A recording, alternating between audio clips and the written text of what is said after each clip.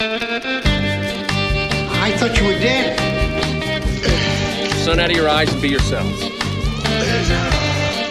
Heard you were dead. She's dead, wrapped in plastic. That man's dead back there. It was worse than dead. Must be dead.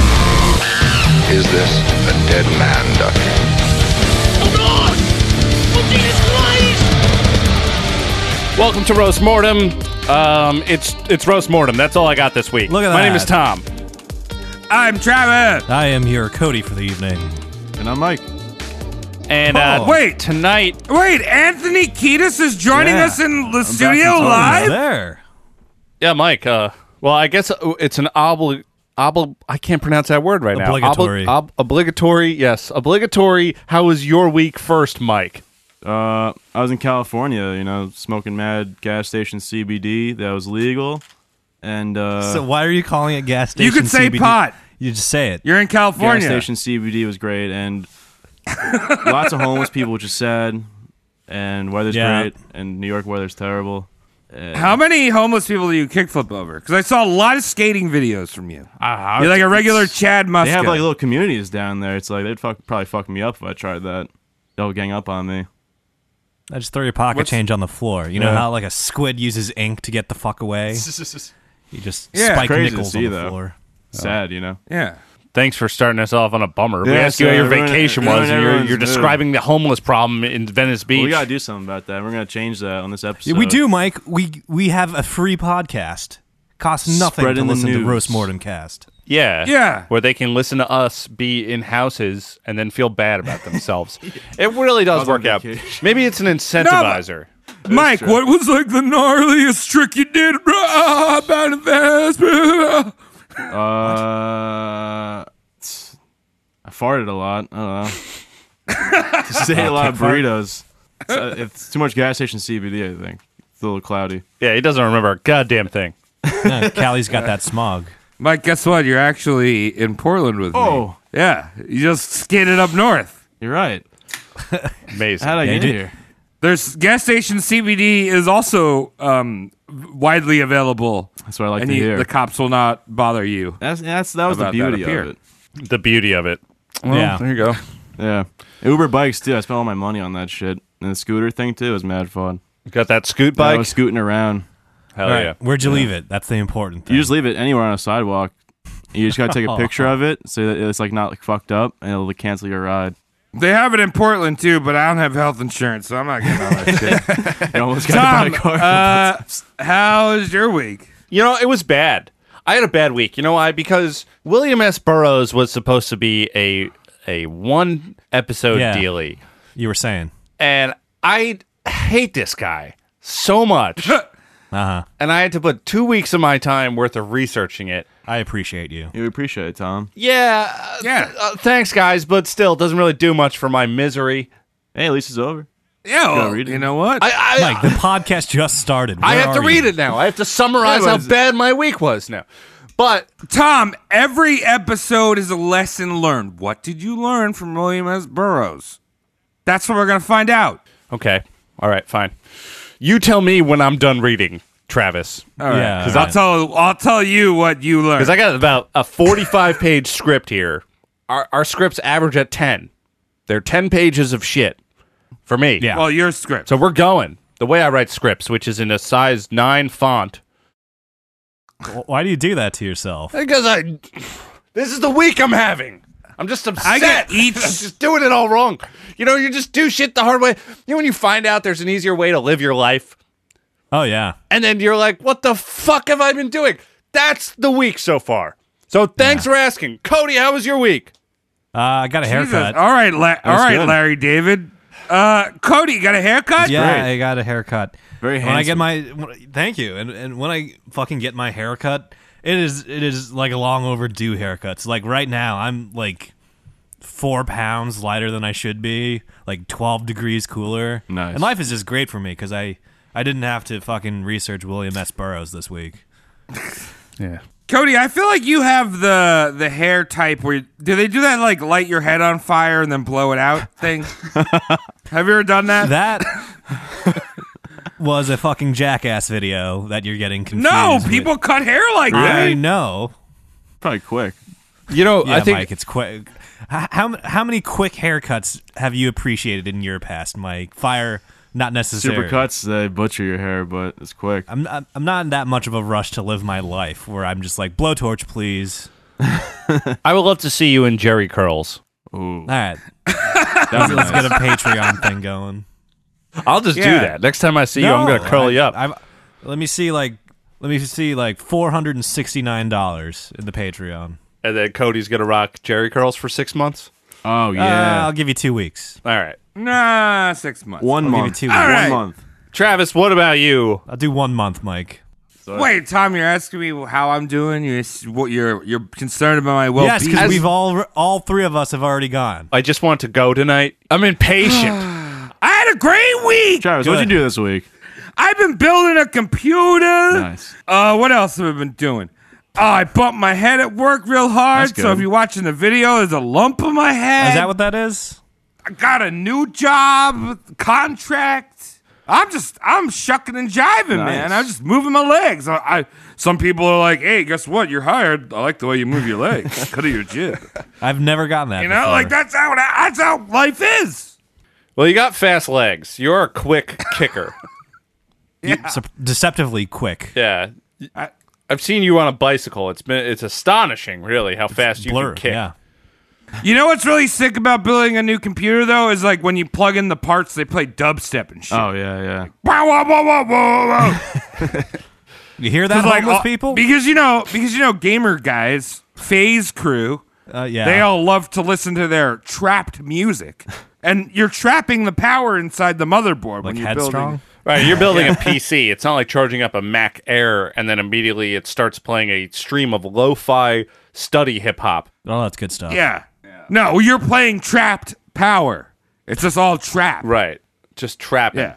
So I've been listening to a lot of trap by proxy. I'm glad you have a new computer because now you could do stuff with your legs. That's what you were getting at Yeah. before, right? Yeah. Yeah, dude, my computer, you just hook your legs into the USB and they wiggle for Oh, hours. no way. I get that. It's pretty sick, dude. It's like one of the new, it's like Goat Simulator, but for humans. Ooh. You mean just existing? Yeah. Yeah. All right, great. That's great news for everyone. I think Mike, the CBD La La Land should ask the question because he's so loud. I boofed a ton of it when I came home. Yeah? Yeah. Is there a joke there, or is that real? No, is that real? It tastes a little weird when you smoke it. You get a little like back, what do they call it? Scooby snacks? What? You just said you boofed that's it. not- You boofed shove it. up- Yes. Oh, okay. Oh, you boofed it not to administer it, but sneak it back home. Oh, yeah. Oh, I shouldn't say that. That's called keystering. It's fine. Boofing Allegedly. is when you, yeah. It was CBD, too, so it's legal. Yeah. Don't they do that thing like put your hands over your head when you go to the how do you get through Walk that? around To it. the drug sniffing dog Just like walk give around you a it. little Remy? Yeah, you just walk around it, like he says. I didn't do it. I was just lying, guys. You can also show Yeah. that, you just forge papers that say you work at a gas station. Didn't So think it's about legal. that. Yeah. Didn't think about that. I want the next Assassin's Creed to be modern day, but with Mike. What, finding the CBD? Yeah. Vape wars. I was at the airport, and right before they fucking, you like have to go in and go through the fucking machine. There was like a fucking weed cart on the ground, like right in front of it. Someone had dropped it. Like they just mean- didn't want to get caught. Yeah, Just I guess drop. they like chickened out. They're like, oh shit, and they threw it on the ground. Amazing. Makes sense. But I was also thinking it could be a trap. It could have been like setting someone up. Oh, let me Was take it like this, bring it under on a the plane. box with a stick holding it up? No, it was like right in the middle of like the little like snake thing you go through to walk around. The maze. Yeah. See if he takes the bait, and then we'll have These a new fuckers- terrorist. We'll have a the new fucking government's We'll have after you. we'll have a new alt-right terrorist. Yeah. All right, Mike, ask your Yeah. cousin about the taquito that he's going to present to you. Ask him about it.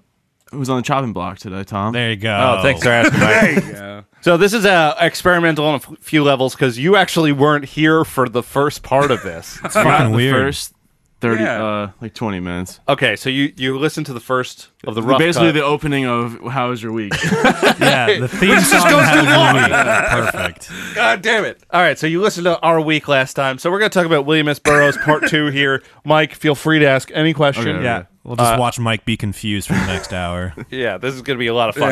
Yeah. So a recap to the listeners. Bill Burrows just killed his wife, Joan Vollmer, and spent a harrowing 13 days in jail. Great. Go listen to part 1. That's all the recap. Yeah. I gotta do that. All right, continuing. Mike, No, Mike, unfazed. you've lost. Mike is just unfazed. He's on cloud CBD. What do you mean? right now. Oh, I'm reading along. I'm reading looking at Tom's screen. He's looking at. Yeah, you're a cheater, man. What the hell? I look down. No, don't look that way. I need you to sound good. All right, so Billy was still hanging around Mexico, recovering from his bout of hepatitis, and working on compiling his first novel, Junk, better known as Junkie today. Burroughs' good buddy and human toilet brush, Allen Ginsberg, had already published Howl, which was essentially the kickoff of the whole Beat Generation thing. Ginsberg talked to his publisher about Burroughs' manuscript for Junk, and they agreed to give him an $800 advance for the book. Now, this is in the early 50s, so $800 is equivalent to, I don't know, like $12,000 or something. Sheesh. What the fuck? Go back to Who does 1950. that? Well, why don't I hang out with some guy with unkept hair and then all of a sudden someone's like, you want $1,200 to write this? All right. I don't know, dude. We're all doing it wrong. That's the feeling I get. That's why I'm so angry at Burroughs, because he's so privileged. Yeah. Yeah. And people love him for just living on the edge. It's like, well, people can't do that. Yeah. Like, this isn't a hero. This is a guy who just... Sorry. He only spent 13 days in jail for killing his wife. Yeah, he kills his wife. They were playing William Tell, and he shot... he was going to shoot a glass off her head. Oh, you fucking missed. Yeah, he just missed. Shot her right in the head. Jesus. Burroughs claimed that he would have never been able to have a writing career if he had not killed Joan. He said that the experience shifted his perspective, and he now knew how to fight his ugly spirit, Oh, okay. which was by word. I'd be fucked up if I did that. I'd like, damn, I suck. He's saying he needed it, Mike. He was like, "This is that was a necessary throw a step to my 10 for it. career." Well, to be fair, he felt guilt. Every Yeah. time someone talked to him about it, he was never like, yeah, I'm the guy who killed his wife. He felt guilty about it, but just the way he phrased it, like, unfortunately for me, I killed my wife. Right. The onus is on, I feel bad. She doesn't feel bad because she's dead. She don't feel nothing. But I feel bad. Yeah. Her family, never met him. Were they So married a I long don't time? know. They were married for like 7 years, I think. And their relationship was time. totally falling apart. They were just like friends at this point. Oh, shit. But now, so he starts writing and he has momentum. And he's typing away with his short-term roommate, Jack Kerouac. Oh, Now, Jack Kerouac was a terrible roommate as he paid no rent, spent all of his money on underage girls, and expected Bill to feed him. oh. Bill was out on bail and requested that Jack Kerouac not smoke weed in the apartment, as this could lead to a police inquiry and a lengthy jail sentence.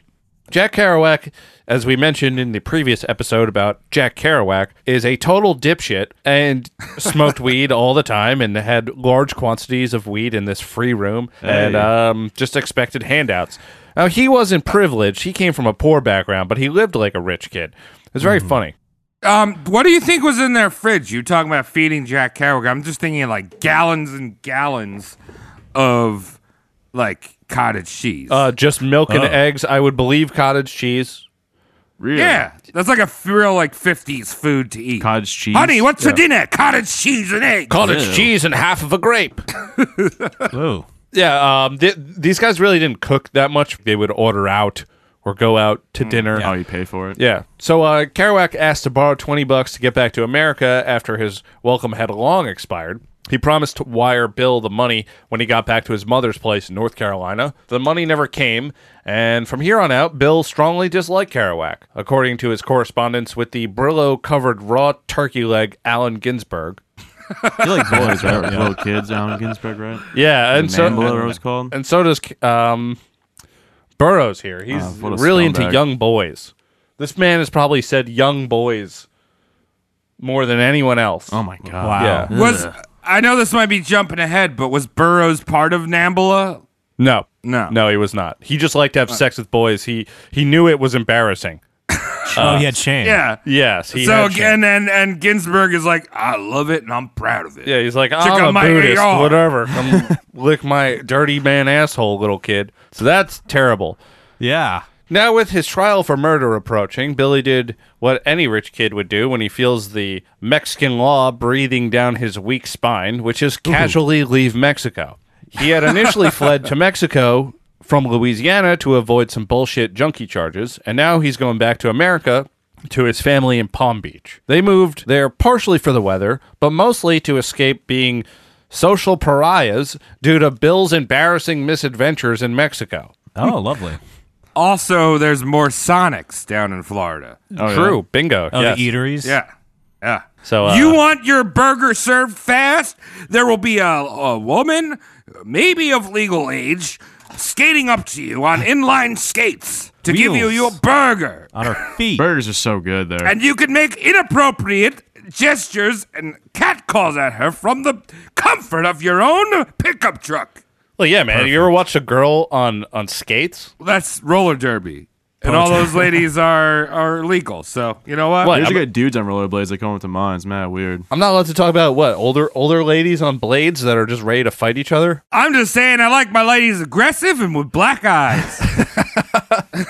And to not be near my bedroom. Yeah, well, maybe they're near my bedroom. Maybe they're just like, I don't know. Just, I don't want to see you. I'm just going to hit you. What the fuck? All right. Anyway, I'll save this conversation by stopping it. He felt charitable enough to spend 3 weeks with his son, Bill Jr., and then he flew down to Panama in some sort of spiritual quest. Oh, look at that. Now, for context, he is now 39 years of age. See this, Mike? You see how I edit my script as I'm Yeah. going? See this 19, typo? yeah. Yeah. So now he's 39 years of age. He's done an irresponsible amount of drugs, fucked copious amounts of young boys, worked as an exterminator, had a son that he stopped caring about after 3 or so years, killed his wife, and hasn't published a goddamn thing. My God. This American man, dream. Yep. no, yeah, this makes me feel good about myself. Yeah. It This is should. like a, this is like a, I don't know. This is like one of those pep talks Antidepressant, right Tom. now. Thanks. Actually, no, the end it kind of turns around. It's like, well, what are we doing this all for? Maybe that's why I'm so bothered right now. Anyway, his spiritual trip to Panama was truly a search for ayahuasca, a mind-altering drug of the South American shamans. Yep. Anyway, his time in Panama resulted in him writing the Yahe Papers and influenced his writings even further. But before he went on the journey into the jungle, he had a hemorrhoid surgery in Panama, which was a terrible idea since he could have opted to do it in Florida in a much more Yeah. sterile environment. Well, Yeah. Weird. Hemorrhoid surgery, you say? Yes. Yeah, you gotta remove a big one or something like that. Well, he was a bottom, so they probably had to like poke it back in. Oh. Maybe do a little stitch. Wait. He liked to get rammed in the ass. Oh, I see. No, you're doing the thing again where you're confusing hemorrhoid with fucking what Travis has. Isn't hemorrhoid like a Hernia? finger? No, it's on your ass. So I thought that was a zit. Yeah, hemorrhoids are No, butt pimples. Yeah, that's what he has from fucking Yeah, butt, you from can get, fucking dude. Yeah, you can have hemorrhoid surgery. Yeah, If you have too many just- hemorrhoids, like your butthole just like collapses, Jeez. like Raiders of the Lost Ark. Right. You know, like running away from the fucking statue. Oh my Like God. so. Right. You But what's the I need thing to have on your reconstructive stomach that- grafting. I'm having a crisis of wording right now. What's the thing on your stomach called? That's Travis? a hernia, dog. That's when hernia. your gut. That's when your I get guts are those so confused. friendly they want to give you a high five. So I was confused when you say put the hemorrhoid back in. Oh yeah, You know- well, yeah, you got to do something. You got to get rid of it. You got to tape You it gotta- up. You got to put some. I you got to give assume your. They just sandblast it off or something. I think you just got to give your butthole a facelift. Yeah. Really spread it out. Butt lift at that Get an point. injection. Yeah, maybe? some kind of butt lift. So anyway, he's down in Panama. He's got a silly butthole. He's also detoxing at this point. And the hospital only gave him a little bit of morphine, so he was used to a lot of morphine. So he was in a lot of pain. Dude, that's detoxing, man. When you go Yeah. from a lot of morphine to just a little bit detox. Detox. a little that's bit it. at a time. Now, once out of the hospital, he rented an apartment overlooking a dirty river where he watched young boys swim in raw sewage. And that was Burroughs' vacation, just doing mild amounts of morphine and watching dirty 12-year-olds. Oh my God. Wait, he's in Panama or on the Ganges in India? No, They he's both in. do that. No, well, he's in Panama. Okay. Yeah. Then he left for Colombia to find his ayahuasca. He took a bus, and then a mule, and then a canoe to get to Rio Caseta in Brazil. That's wrong. Ooh. Yeah, That's I think different. Yeah, well, he had to. Oh, excuse me, I ruined it. He's going to Brazil, not Colombia. Wow. Oh, okay. I was like, wait, what? He's already tripping out because he ends up in Brazil, but he's trying to go to Colombia. Yeah, right. Thank you for knowing geography, because I was confused. Sorry, everyone. I just wrote down the wrong thing here. He's in Brazil, legal. Nice. So, Yeah. within a few minutes of him being here, he gets his hands on these magic vines that the ayahuasca is made from, and he enlists the help of a brujo, or a black priest. Now, the brujo that Bill found was a massive drunk and insisted that Bill buy him some party liquor before he prepared the ayahuasca vine. Oh, okay. He prepared it Okay. poorly, and Bill drank it. Now, Bill was very underwhelmed with his magical journey. For some reason, he had his passport held up by some government officials, so he just hung out and had sex with the young boys. Oh my god! One of the young boys he had sex with stole his pants, so that was pretty funny. Jeez, what a fucking monster, man. You ain't gonna need these no more. Yeah, Yeah, right. Oh, good for that kid. yeah. Fuck you, man. I need these pants. For that. Hold on. I'm gonna ask a question, and I feel like this might just be like an overarching statement to your whole series that you've done on Goof Troops. Okay. Right? I always hate when you have these white dudes, right? They're always some white dude. And I'm not like self-hating here, but like it's a white dude that either connects with like Latin America or Asia. And if it's Asia, it's opium. If it's Latin America, it's like, I don't know, ayahuasca or like peyote or Central America. And they go on these spirit journeys and they think that I'm thinking thoughts that have never been thought before because I'm white and I'm connecting with ancient races. Civilizations. Yeah. Okay. I've taken their savage thoughts and connected them to my Western philosophies. Look at that. Well, in that way, we've progressed a lot because that person in the 50s is now someone who is a little smoother in the brain and just goes to spring break in Miami. Yep. Well, yeah, see if him you at want to Trader do Joe's all the drugs time. and have Or in jail. yeah. If you want to do drugs and have fun, that's fine. But like, I don't know, to take these drugs and be like, I'm connecting on a most spiritual level. Yeah, you're a sack That's of what shit. a drug does. That's Yeah. all it is. Anyway, he had another ayahuasca trip before he left South America. I want to try that. Yeah, I'll get you some. Cool. I'll do it. You throw up a lot. Oh no, that doesn't sound good. He went to Mococha where he was able to find an even shadier brujo. They went into his hut and he did some weird ceremony and handed Bill and his traveling partner, Dr. Shootis, I can't pronounce this guy's name, Shootis, 2 cups with black paste inside of it. Oh. Bill drank it quickly. Within minutes, he was on full-on fucked up out of his mind mode, throwing up every 10 minutes and yelling for dear life. The brujo had given him such a large dose that if he had not thrown it up within the first few minutes, he probably would have died. Apparently, this same brujo dosed another gringo a couple weeks prior, who had taken the sludge, lost his mind, ran into the rainforest, and was found dead a day later. Oh my god. Ah. Sounds Still pretty want to do it, intense. Mike? Not that much. That sounds like a bad time. Yeah, I'll just give you half the amount. Yeah. I'll give you the gas station recommended amount. That sounds good. He spent some more time bopping around doing drugs and fucking boys, but it's South America's just him walking around. Nothing really happens. It's as dirty as he gets. So if you want to know more about burrows down there, you can read the Yage papers or Yahe papers. Well, here we go. I mean, he's writing like papers about his experience down in South America. Yeah. It's like so cool. Also, So if you cool, call dude. your scribbling quote unquote something papers, it sounds way more marketable. Oh yeah, for sure. This means Yeah. I worked on them. They weren't just like something I did out of boredom. We could call like the obituaries we just did like fucking the roast mortem papers, and it sounds way cooler than scribblings. This may or may not be an artistic thesis or journaled in the scientific record. It's papers though. Bill knew it was time to go back to the States, though. So he stopped in Florida, telling his parents that he had published a book under a pseudonym and said they would have no interest in reading it. He patted his son on the head and left for New York to hang out with some vacuum-sealed rotten meat known as Allen Ginsberg. Oh. They moved in together, and the two traded war stories and blowjobs. Billy had been out of New York City for the better part of 5 years, and he had slipped into Ginsberg's new hip circle of friends, compromise of pedophilic, dog-fucking, new age trust fund artists. I'm gonna put it out there to any of our ninnies that listen that are homosexual, a male homosexual. Like, why? Like, is Allen Ginsberg hot? I don't think he's hot. He looks fucking disgusting. No, he's a terrible looking man. He I looks don't think like you a need to be fucking- gay to be a judge of that. Like, I'm not attracted to men, but I could tell that he's a terrible looking man. Oh yeah, definitely.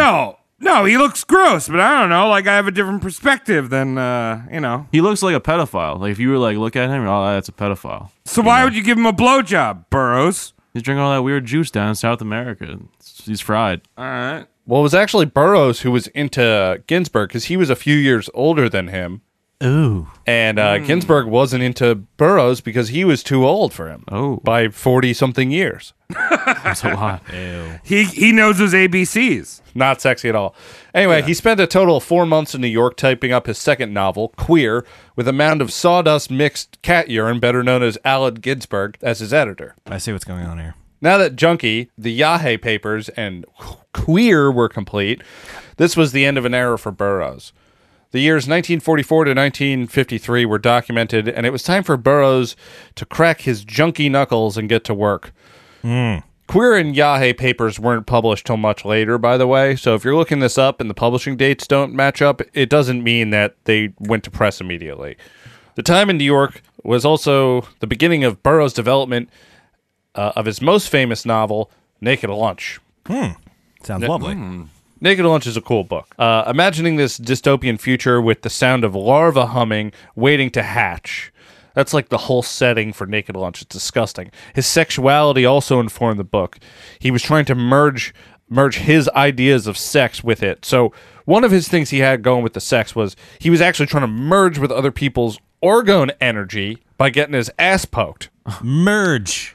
Now, Merge me, daddy. Did I cover orgone energy on the last episode? No. I forgot. So orgone No. energy is like this idea of like a life force being transmittable, and one of the ways you can transmit it is through sexuality or through meditation. What is that fucking statement? Like, oh, you can make more life by having sex. Yeah, it's called fucking pregnancy. It's like they skipped a bit of the book. We're like, well, It's also called- there's more life. That's how we're here, right? Well, look. This is called butt babies, dude. I If you made have this. a turd, and it's like extra white and slimy, guess what? That's a baby. Yeah. So William S. Burroughs, he believed in this idea of orgone energy, and his whole life he actually had these little huts that he built. Blanking on the name right now. I don't have it in front of me. It's basically like a porta potty that you just sit in that has animal furs around it, and it's like an orgone incubator. And you sit, and he would sit in there at for times of his life. Certain times of his life, he would sit in that thing for hours every single day, meditating. We should look into this guy. But like I said, sex was a big part of it. So, quote William S. Burroughs, I figured it would take the organs of 10,000 boys to complete my sexology. Oh, okay. Ew, disgusting. Like I said, it's this really stupid idea. It's totally founded in science. Just kidding. It's not at all. I feel like people that would order like a chai tea or like a chai latte would really enjoy this form of fuck thought. you. Someone that like Fuck you. is into crescent. Chai. What you eat? Shit. You drink chai shit? Yes. It tastes like a diarrhea Christmas tree. That's not true. I think a melted Yeah, it soap does. bar. To me, yeah, it just tastes like I'm trying to be. It's like the drink equivalent of being in a Starbucks to show off that I'm writing a novel. It's fucking adult chocolate milk. When adults get to a certain age, they should drink coffee, liquor, and water. That's it. I Yep. love chocolate milk. And water's optional. Thank you, Mike. I love Nesquik. Nesquik, please sponsor Oh, the us. former child. Yes. That's who you are. So Bill is he's questioning his sexual energy. He's trying to solve his depression and all these things he's feeling by having lots of sex, and he wanted to quantify this any way he could. So the first way was to go public with how small his dick was. Yeah. It's, Telling all kinds of strangers and his weird friends that his dick was 4.25 inches. hey, look at that. That sucks. Yeah, below average, All right. but like you could still work with that. Honest guy. You know what I mean? Yeah. What we're saying right now is just a bunch of guys with 4.5-inch dicks. Speak for yourself. Mine is 4.5 feet. The motion in the ocean. It's not the angle of the you know what I dangle, mean? it's the motion of the ocean. Yeah. But It's not a problem for me, but Yeah, of course. It's not a problem for yeah, me either. me neither. I'm It's an fine. acorn, so Don't worry it's just about it. Yeah, don't worry about it. Guess what? It's like a billion inches. Yeah, so my reference book goes into some really, really vivid detail on his sex life. It's not really funny or interesting, so just imagine this guy's a fucking freak. One of the reasons I don't really want to get into it is because it kind of haunted me for like a half hour after reading a certain About the passage. 4-inch thing?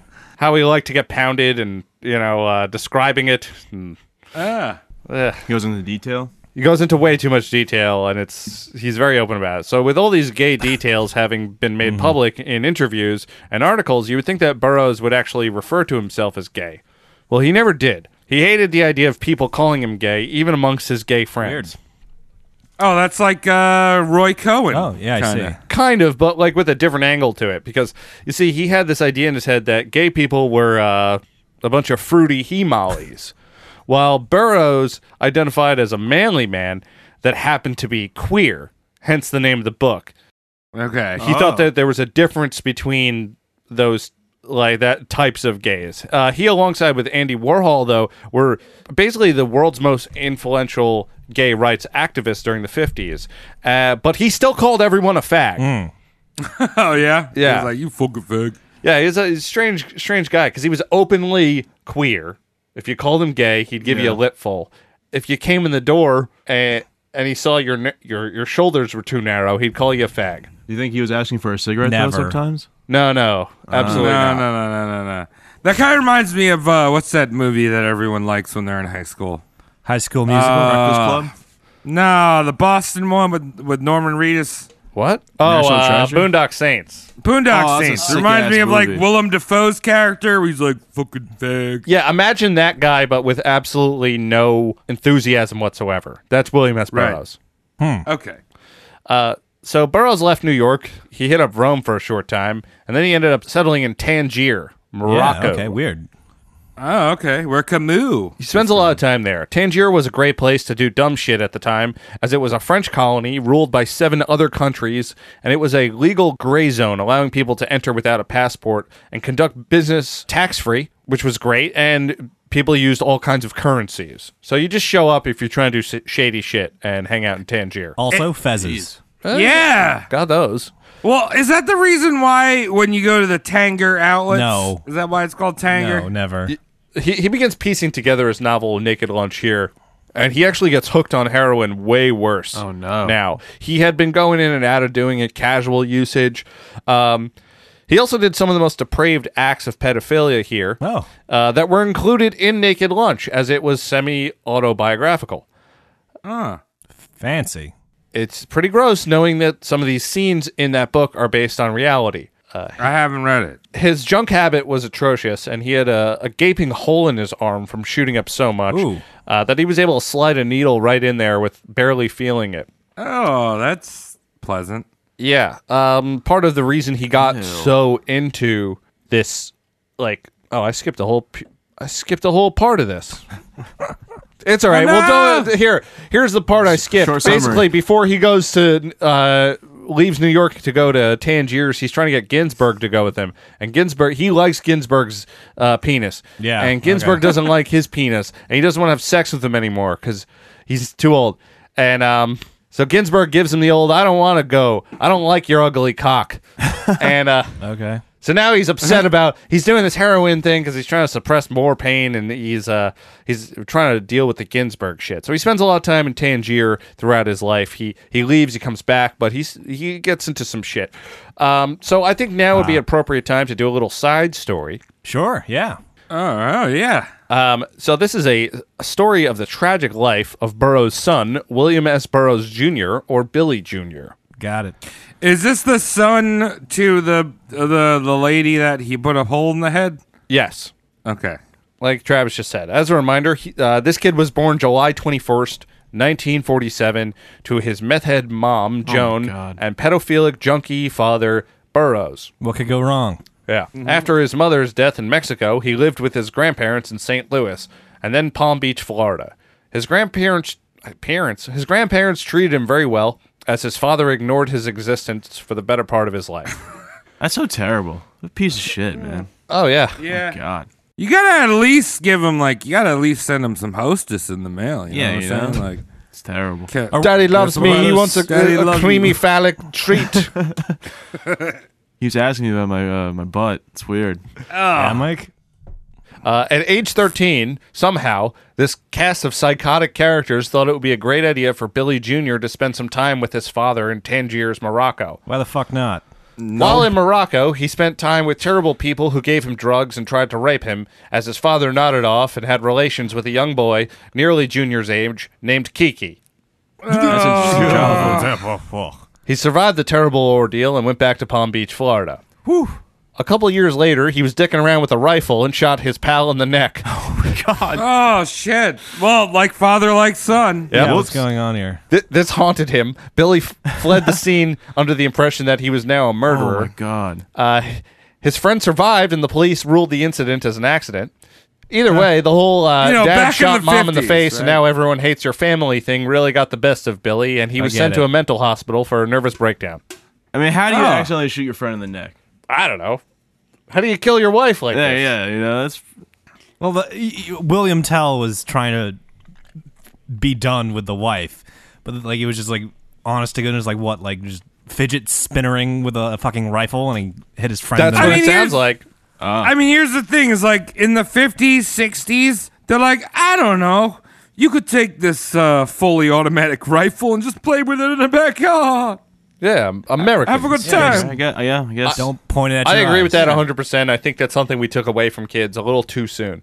Oh, No, I guns. think kids should be like roughed up a little bit. You should be able to punch him in the face, throw him in some mud, tell him like, "Hey, guess what? I'm an adult. I'm better than you." But like, I'm not saying you should give them guns because then they could shoot the adults. Yeah, but Yeah, it's not good.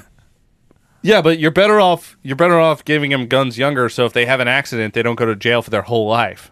Or teaching them how to properly use it. Yeah. Yeah, teach them how to use it, there's and then no- let the you- accidents happen early. Yeah. Whenever you give someone a gun, you're not supposed to teach them anything. You just wish him luck. You tell them this is the safety. You never use it because guess what? You're not an idiot. Yeah, don't touch this. It's safety. Yeah, only idiots need safety. Billy Jr. fell right in line with the family and got into the amphetamine habit pretty quickly, which Cool. resulted in him forging prescriptions, which is what amphetamine addicts do. Being terrible at crime, he was caught and sent to prison for a couple of years in Kentucky. Ooh. Oh, okay. Now there was that I just laid down the skinny of it, but he was caught a few times, and Burroughs did at least give him lawyer money. Oh. That's a great. That's a model example of a father. Yeah, right. Yeah, exactly. Least you could do. This is what I did when I killed your mother. I used this guy. Fancy. So when he got out of jail in 1969, he attended a writing school in Orange City, Florida, where he met his wife, Karen Perry. They got married the same year and moved to Savannah, Georgia, if you don't know where Savannah is. Yeah. Billy Jr. began writing and published 2 novels himself, Kentucky Ham Whoa. and Speed. Okay. He had stopped taking hard drugs for a little while, but this guy fucking drank. In short, he made Travis look like a bitch ass. In fact, Wait. Wow. What? this guy needed a liver transplant by the age of 29 in 1976. Oh my god. Tom, were you trying to make me angry Yeah. in the show? Because now I'm fucking pissed. Well, I had a hernia at the age of 30. I need a liver transplant. I want to be that man. Here's our jaundiced friend. Besides getting raped by all my dad's friends. Yeah, I don't know, man. I don't think Never you want mind. to I don't drink want this to be much. that man. Yeah, that's a Yeah. lot. Look, I need liquor in my life just as much as you fellas, but I could take a few weeks off. Yeah. Yeah. That's too much. It took a I long only time. drink for the show. You got to drink with your friends. That's Yeah. what I do. Drink with us when you listen to this show, unless you're driving. Honorable. And then Yeah. you should get some 40s. of White Claw. Sorry, officer, I didn't know. I was just thirsty. Tastes like Dude, lemon. I That's thought it not was alcohol. seltzer. That is seltzer. Now, it took a long time for him to recover from the transplant because this was happening in 76. Good stuff. But he was actually a success, which was pretty low. Liver transplants were a 30% success rate at the time. Ooh. That's That's fucking scary. rough, man. Yeah, so he made it. He did it, though. He's out. So as soon as he gets back on his feet, he starts drinking again. Perfect. Dude, Nice. you got a new Dude. liver. You Yeah. might as well use it. Yeah, and right. he was on all kinds of steroids, too, to like help the liver settle in nice. And steroids make you crazy. You ever met someone on steroids? Oh, They're yeah. terrible people. Yeah. Yeah. I used to take steroids all the time, not for like juicing, dude, not for getting like rock hard, but back when I had my tonsils. If you listen back to the early episodes, I had my tonsils removed. My tonsils used to inflame so much that my doctors would give me steroids just to fucking like, I don't know, make my steroids get fucking swole or some shit. Like, Yeah. get it down. No, they're already swole. No, but like, get it down. I don't know. They give me steroids. And every time I took steroids, I'm like, I'm so sick right now. I have bronchitis. I have fucking strep throat. But I just want to fucking punch a hole in this window. How are your testicles? Do they Wow. look like black beans now? Oh, God. dude. No, they're even small. They're like chickpea is bigger than the black bean. Yeah, that's big. Yeah. Lima bean. Toss bunnies. Oh, Little wait, Tic Tacs. no, lima beans Those smaller. are fat too. Mung beans. There you go, Travis. How about Oh. a rice? Yeah, like a rice. They're about the size of a rice. 2A rice. Yeah. So Travis has testicles the size of 2 rices. No, not testicles, mouth testicles. Oh, I was talking about your testicles. No, my testicles are the size of like probably Testicles. topless volleyball on the beach for like a topless volleyball. Just a topless What is he volleyball. talking about? Yeah. There you go. All right. Anyway, back to this shit. So Billy's losing his mind now. He's drinking all the time. So he published an article in Esquire magazine about how much of a degenerate asshole his father was. In 1981, at the age of 33, he was found lying face down in a ditch in Florida. He was still alive, but died in the hospital the next day from acute gastrointestinal hemorrhage associated with micronodular cirrhosis. Oh, big words for drinky sick. Yeah, That so sounds terrible. Oh my god. Yeah. so after that, Billy Burroughs never really talked about his son, and I would not be surprised if Billy Jr. wasn't really William S. Burroughs' son anyway, because they didn't look anything alike. Ooh. Wait, Maybe so think wait, he hold wasn't on. his son. He looked a lot like Joan, but like Burroughs has a very distinct Think look. look to him, and Billy Jr. had none of that to him. Nothing, not the eyes, not even the.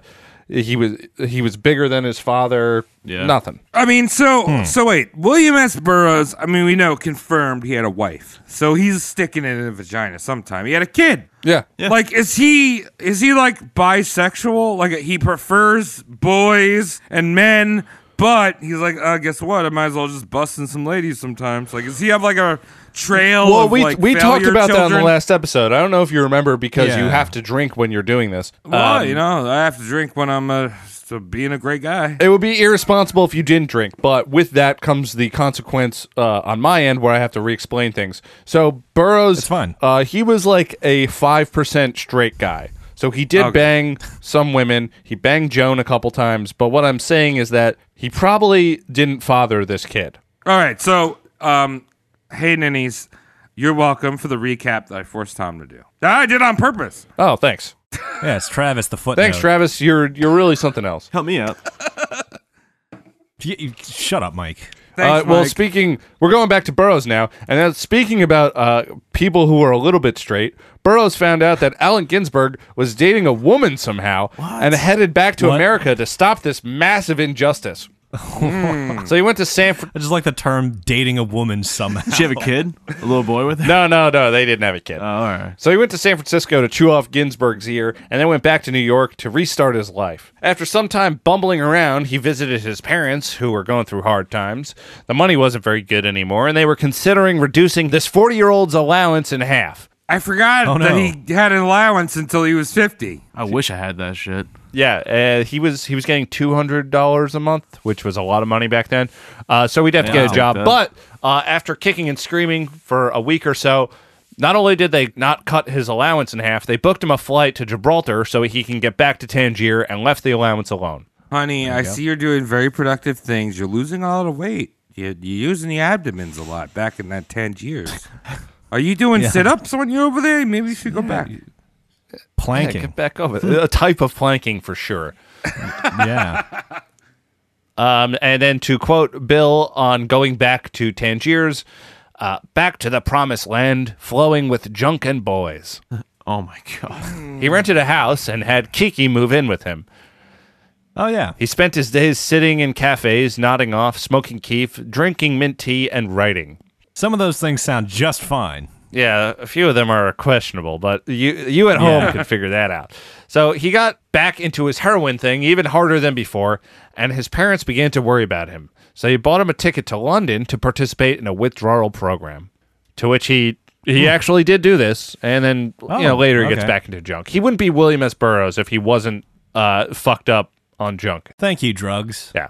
So let's talk about Naked Lunch for a little bit. If you don't know what Naked Lunch is, I'm summing it up very briefly and very inaccurately. It's the book that Burroughs is best known for. The book is a vulgar onslaught of Burroughs' experiences mixed with a strange semi-sci-fi flavor with cultural mockery and dystopian future. The book is meant to be read from any page the reader likes, in no particular order or story to follow, just settings, scenes, and his referrals to routines, which is just weird shit he was doing. Like I mentioned in the last episode, Burroughs was pretty good with words and could actually crawl into your mind space with his writing. He's good at writing. He's not like Ginsberg, who just chose words and then liked to stare into people's eyes and creep them out. Parts of Naked Lunch were published in various small papers before the novel was released in 1959. After Naked Lunch was fully published in 1959, the traces of child rape and other sick things along this line were really grossing people out. One of the reasons Naked Lunch is heralded as such a great book is the way Burroughs, his publisher, Grove Press Inc., and the other members of the Noodle Brigade defended the book against censorship. Its Supreme Court case in 1965 appealing the censorship of Naked Lunch was the final nail in the coffin concerning any censorship of literature federally, citing the First Amendment, which means William S. Burroughs was a warrior of free speech, like a gay Jordan Peterson with a different drug choice. Fierce. Okay. Okay. First Amendment. So guess what? You can say whatever you want, even if it's like talking about boys. Yeah, free country. Yeah, free country. I can talk about Free boys. country. Free country. Now we'll go to the Beat Hotel, which I briefly covered in the other ones. The Beat Hotel was a dirty, no-name hotel that I talked about in the Goof Troop episodes. It was prime for people like our subject Burroughs, who were prissy yet okay with living in terrible filth. In 1958, Bill met giant cancerous testicle Allen Ginsberg there and moved into the hotel as roommates. Okay. Perfect. This place was crawling with trust fund beat poets, artists, and singers. This is where he put the final touches together on Naked Lunch, and then he began a new form of writing called the cut-up technique with a fellow poet and jackass, Brian Gysin. Who's Brian Gysin? What did he do? Well, here's a quote from Burroughs. Brian Gysin is the only man I ever respected. So he's got to be a real piece of work. Yeah. Oh, yeah. If William S. Burroughs respects you, You're doing something Kill wrong. yourself. You're fucking up. guess what? That's like getting a spring roll instead of an egg roll. What are you, dumb? Yeah, I wanted pork in right. this. Something's not right. Weenies. Bring it back. Bring it back now. So this dude is one of the lesser known members of the Beat generation, but certainly participated in the creation of terrible prose. If you look up his art, it is pretty cool, though.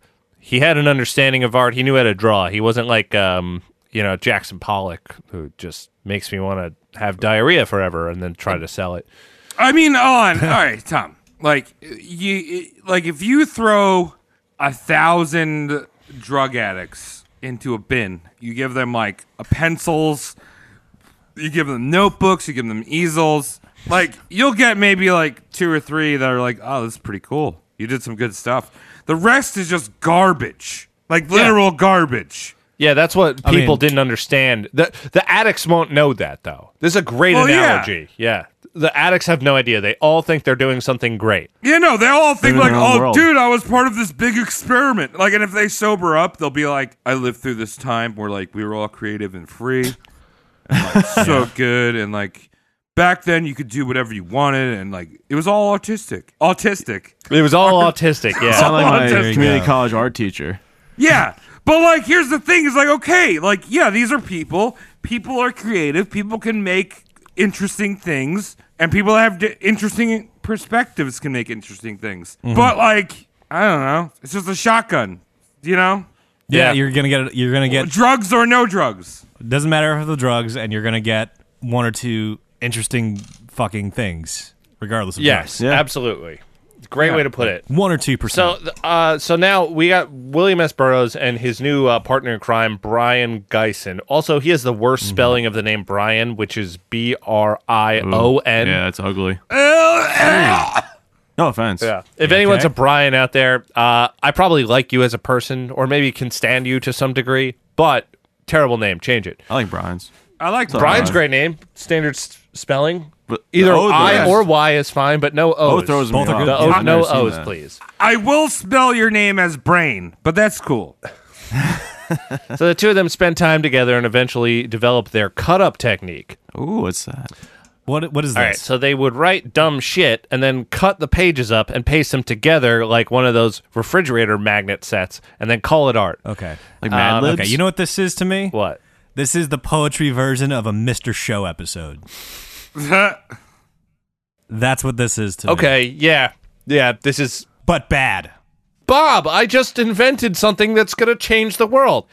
And Bob's the rational guy going, this isn't going to do anything, David. And then it cuts to David making $1 billion for whatever that Globochem company was. Okay. Yeah. Yeah, it's ridiculous. They loved it. They thought it was genius. They found inspiration in it. But it really is like a pet rock of literature.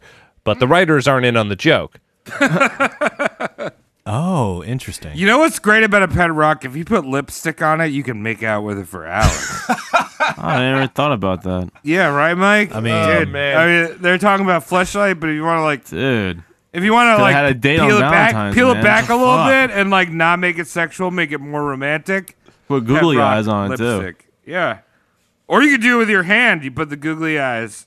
Oh. And you're like, Hey. just in time for Valentine's. or you could Next turn. year. All right, or guess what? You could use this, get a blowjob. Oh, a reverse tuggy for yourself? I'm just Yo, saying. pepper grinder? Every time Travis says "guess what," my anxiety level just goes through the fucking roof for some reason. I'm just realizing it now. It's like, guess what? I'm like, oh no, what? What's happening now? Yeah. It's like, guess what? What No, was just every broken or time, stained? if you're a smart entrepreneur, every time I say guess what, get a notepad out. I got it right here. I'm taking notes. Thanks, Mike. You're gonna be a millionaire. I hope so. I'm like I'm But the not Mark Travis. I'm the Mark Rubin of the show. I'm the Shark Tank. You could be you. Yes, you have the head that most resembles a loaf of bread. you are definitely the Mark Rubin of this show. It's Mark Cuban. And I Oh, love Mark how Travis confused whatever those the two hell his sandwiches. Travis was literally like, "Oh, the guy that has a sandwich last name," sandwich and name. called him Mark Rubin. And I just Mark parroted right Cuban. back to him because I'm not very smart. You're off the hook though. You just confused from Travis. Yeah, that's true. Well, either I way. believed it. So these guys are dicking around. They're changing the world by cutting up words. And then this guy, Jacques Stern, who was a loaded cripple, heroin addict, comes into the picture. He meets Burroughs in Paris and was obsessed with his strange stories and stuff. This guy had a shit ton of money. He was like, oh, I'll just buy this guy all the junk he wants. So he's like, I'll just do it. It's a good friend. yeah, so he's Burroughs' junk ticket for quite some time, as he had no problem like paying for friends, this Jacques. And Stern had an even richer friend named Harry Phipps, who was like crazy wealthy. He was living in Voltaire's old apartment and owned one of Chopin's pianos. That's And kind of he's cool. inviting both of them William to S. be Burroughs roasted. to hang out there and drink vodka sodas with him. I'd Hey. accept that invite. I'd go too. I mean, Me too. a lot of the shit, like if you took every boy out of the picture, I would hang out with Burroughs. Yeah, boy for thing's sure. not cool. Yeah. That dude started giving out drugs like it was no fucking problem, and he actually invented. He eventually started paying the rent for a bunch of people at that Beat Hotel, and just giving them drugs because that guy Phipps was like, yeah, that's my shit. I want to do that. I want to be around these people. If anyone's ever done any type of drug, there's always that dealer that's like, I just want to be friends with you. Guess what? Yeah. Here you go. Gave you a deal. Or like, Oh yeah, you're always you know what I getting mean? a Like, deal. yeah, no, you're getting the deal because I'm wasting my time hanging out with you, and you're not interesting. No, they're never interesting, and their idea for a musical project sucks. Always. Yeah. it makes you think. It is weird how people with money will just choose a group of like 3 or 4 guys they find entertaining and throw money at them. Patreon.com/RoastMortemCast. Great plug. Best plug. Premium. That was good. Yeah.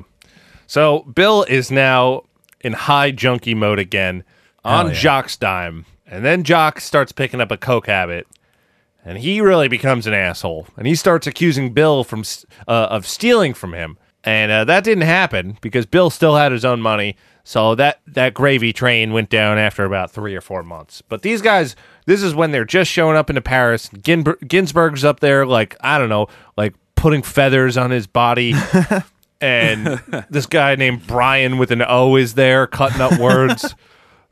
Bill's putting on a tie every morning, eating croissants. This is happening. It started off really well, so that all kind of comes to an end pretty shortly. Burroughs spent the next few years bouncing around the world and being a weird pervert. When I say the next few years bouncing around the world, this guy wasn't in one place for more than 6 months. He just gotta go. That's Like, one of never those. catch him, right, I guess? Those we. Yeah. What are you gonna say, Mike? Yeah, I mean, he's putting all this stuff about him, like, fucking boys and shit like that. No one was, like, reading these books and be like, yo, what the fuck? no, he's doing this in the company of people who are okay with it. Oh, but Nobody's when looking he's putting for these him. books out, though, as the other people read it, too, you know what I mean? People are reading it, and a lot of people are going, wow, it's so, like, crazy that this guy is like this. So edgy. What a hero. Because they think it's fake. But he's just like, nah, I'm just Right. in a box for 4 or 5 hours a day doing heroin and fucking boys. It's terrible. Got it. So his novel, The Soft Machine, was completed in London, 1961. The Soft on. Machine. Great name. The Soft Machine is a cock word. It's a great term for cock. Soft serve machine or just soft? No, machine? it's the soft machine. It's Okay. actually it's a euphemism for human bodies. Oh, I was thinking about like a soft penis, and then there's like You were thinking about fleshlights. no. I was thinking about like a soft penis, and then you know those boats that float down the Mississippi, the steamboats, Oh, yeah. Mm-hmm. right? And then like the Okay. back paddles just hitting the soft penis, but it's never getting hard. I like that visual. That is pretty funny. The Soft Machine is interesting in the fact that it's the first instance in history that someone refers to substance abuse as a disease. Really? Really? Yeah, which is like a normal thing now. Something strange about Wow. Burroughs' writing is that there was this weird, as much of a pervert as he was, there was this weird cultural insight that he had. In fact, even with Naked Lunch, he predicted the AIDS epidemic. Oh, really? Yeah, with the whole Huh. like CIA creating something to destroy a faction of people dividing from conservative structure. Nuclear family stuff, you know? I mean, did the CIA really give AIDS out though in the 80s? Absolutely, they did. I don't know. I think it was that French guy that was on that Funk Monkeys. Oh, and he also predicted the crack thing, the crack epidemic. All right. Which that's So, definitely like traced we back- talking Nostradamus, but doing drug dank weed. Yeah, That's he was what just a gross Nostradamus. man, but it's got stuff. So while writing this cut up style novel, he was off junk because this is right after he was flown to that treatment center that I mentioned before. So he's just drinking a lot, no more junk. But he's still dealing with these paranoid episodes, believing that alien bugs were controlling the world's events and also mass thought. Good stuff. Isn't that the plot of Animorphs? Is it? Yeah, I don't even know Yergs. Animorphs. With like Yergs? Guess what? Yergs equals Satan, and R.L. Stein is our savior. There's no Yergs in R.L. yeah. Steinbergs. Real life Stein. So he also begins making collages of his personal photographs, and this is how he becomes a visual artist. He would take pictures of his printed pictures that he would cut into bits and lay on a table. So I guess taking a photograph of other photographs is art. People in the Yeah. beat scene lost their fucking minds, as predictable. Amazing. It's so different. So he's just scrapbooking. Yeah, he's scrapbooking. So Wait, Burroughs, who's that guy in film that he would just take like a film reel and just like throw flies and like piss on it? Oh, Jesus. I know. I should know who that is. Yeah. he's obviously not an artist, but He like boiled film stock in spaghetti marinara sauce. Yeah, we gotta look up that shit, but that's what that shit sounds like. Hey, This I guy don't know what it seems tastes like, like. also a smooth brain. Yeah. So part of the reason that he got into this cut up thing so much is that he's like on some deep shit. He's believing that there's some sort of greater power, like I mentioned the aliens just before about the bugs, controlling this narrative that everyone was playing a part in, whether they knew it or not, and that even friendships were another form of control that needed to be cut up, like his art. So what? Sorry, what you're telling me is that he is basically believing in Men in Black. Kind of, yeah. And his solution to that was cut-ups, because he's treating cut-ups as a misdirection. Now, this Brian Geisen guy is like, oh, look at how these words look together. But there's a madness behind the way Burroughs is doing it. He's like, I'm telling a story here, and then I'm breaking the time narrative down, so we can't exactly detect what's happening. Yeah, he's David Cross's character in Men in Black. Are you just tying that back to Mr. Show? Store? What? You're just tying that back to Mr. Show because you can? No, just because David Cross, he's like, put my hands on my heads like this, and then the David Cross is the paranoid boy in the closet, be like, hell, don't do it. That's not him. That's, what's his name? Vince, the guy from Law & Order in the cell. That's no, not I know, but Cross David doing Cross that. is a paranoid boy that's like, I don't know, aliens could exist. What is this pug talking about? David Cross is actually in Men in Black. He Yes! is the manager of a video rental store. I have no idea what Travis is talking He's about. talking Yeah, I'm about so he's talking about confused. Men in Black 2 when they go I've never seen revisit that him because he's in that too, and now he believes in aliens, and him and his crazy wife or something are living in his parents' attic. Yeah! Great tangent. Yeah, this is terrible, Travis. So, No, that's great, his dude. religion. They were the only way this dipshit could fight against the insect alien overlords. Oh shit! All right, so now we're more Men in Black. Okay, Tom, great. we're Keep not. talking. Not totally on subject. Just give me a yes or no. How's that? If it sounds like a Men in Black thing. Yes. So, his cut-ups are not literature to him, they're experiments. And what are the results of this experiment? He came to the conclusion that women are not really human, but rather alien agents sent from outer space to control men. Yes. Sounds true. He suggested to his friends that all women should be exterminated. Yes. It's like a gay hate club. Yeah, very gay. Very, very, very Men in Black.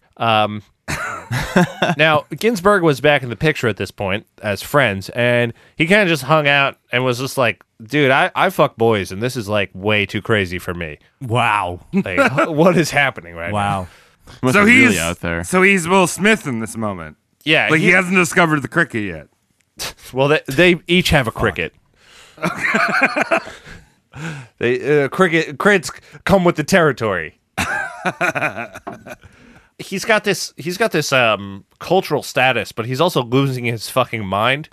Playboy asked him to write about St. Louis for them, so he used this opportunity to leech off of them for an airfare back to the States and moved to New York for a bit, stayed at the Chelsea Hotel, and then booked his train to St. Louis.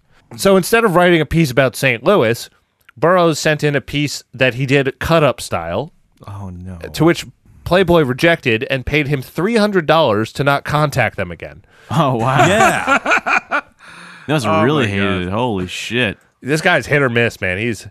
I mean, that sounds what did what's his name? Oh my god, I can't remember. John Depp. John Depp's alter ego. Who? Jack Sparrow.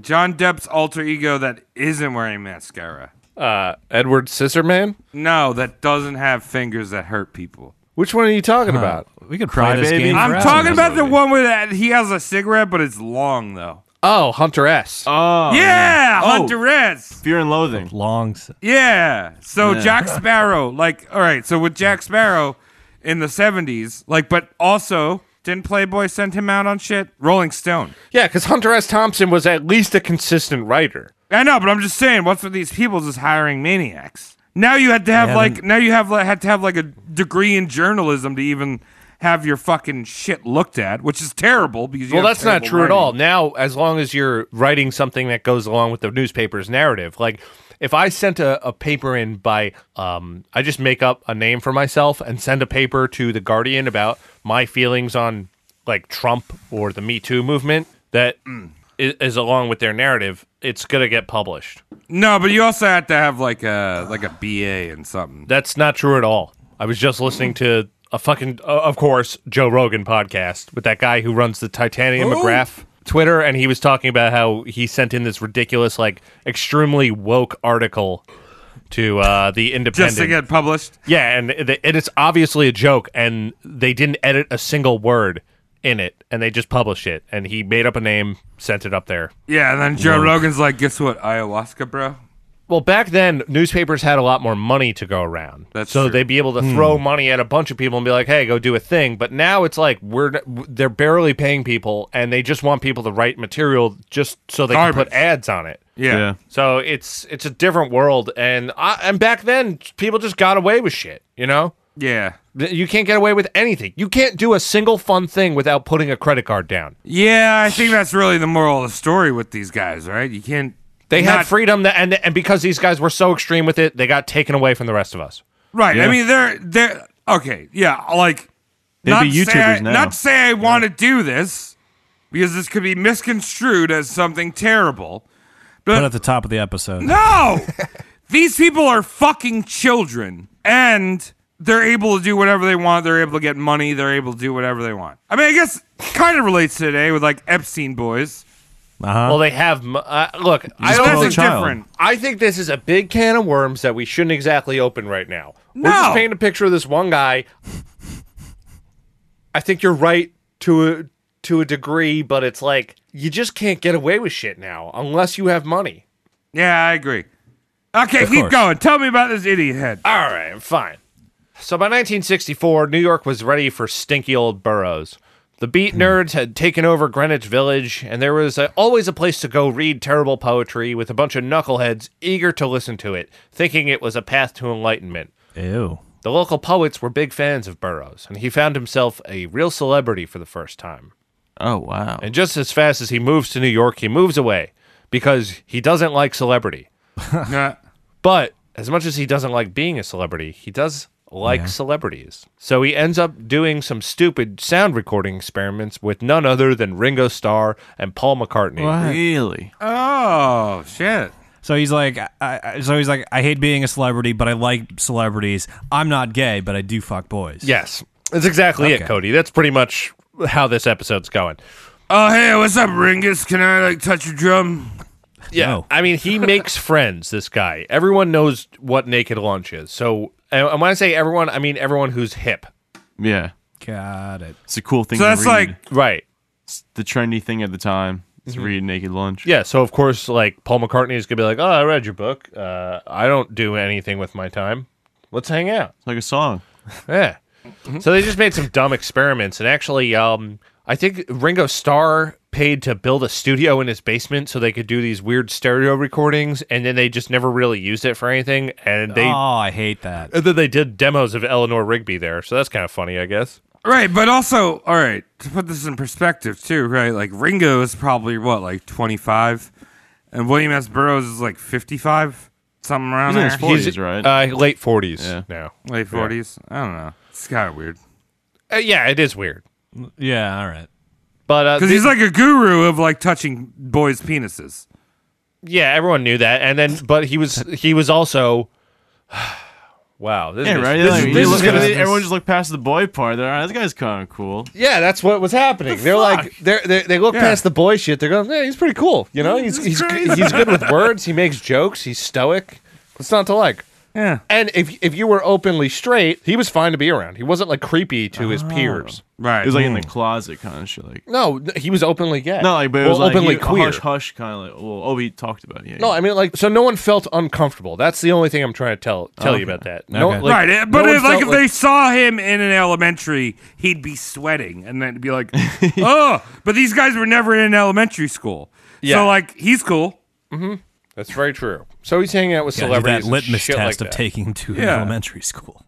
You have to take all your new friends to an elementary school. Yeah, Hey, They start just test to see sweating. if they're a pedophile. look at him. Then they're not cool. So Burroughs was actually making a lot of money at this point too. Just this is over the hump of just living off like daddy money because he was able to Got do it. things. He was able to ask his parents for money, but now he had his own money coming in outside of the allowance, and he still had the allowance. He was making about $43,000 a year in 1960. 4, which is Too much. That's a lot of money. That's Yeah. a shit ton of money. That's like if you lived in Brooklyn. That much money. It's more. It's way more than that. It's a lot of money. It's If you lived in Manhattan in your 20s. right. So here's a turn I bet you guys didn't see coming. So I said like he believes that the Earth is being controlled by alien scum, and he was trying to figure out how to break their psychic hold of him. Does that like remind you of any religion? Men in Well, Black. Travis has been saying Men in Black for the entire fucking episode. Okay, well, Cody, Scientology. maybe Scientology. Scientology, yes, bingo. So, Scientology. During the 1960s, William S. Burroughs was a hardcore Scientologist and dove into the Wow. practice with very little hesitation. Did he meet? Great. Did he meet Hubby Hubby? I think he met him a couple times, but they corresponded a bunch. That was the thing I missed to see in LA is Scientology building. I wanted to see that shit. You should have gone to Sunset, man. They're out there. They're like, hey, man, you look cool. You want to come over here and fucking sign this billion-year contract? I'm really Sign me glad up. you didn't, because I feel like you'd be like, hell yeah, I'd love to do No, that. I know it's a whole bunch of crazy Yeah, people. Mike I would would just come like to back see as a that scient- shit. Like You wouldn't have escaped. They would have lured Yeah. you in with some gas station CBD. oh, hey, that's, Yeah, that's something I you can't would've- resist. Gas station CBD and like, dude, you get a free deck every month. What? Yeah, just join hang our out? Sea Org. Gotta drink the Kool-Aid? Yeah, that's you're gonna get it, Mike. If you of anyone. So he thought the cut-up technique and the teaching of Scientology, using those two things, he was able to jam up the mind control that society was conditioned to be a part of for the reality studio, as he called it. Whoa, trippy. For a nice chunk of the 1960s, Burroughs considered L. Ron Hubbard a hero of the human race. Fuck. Just like Hitler. Yeah, just like Hitler.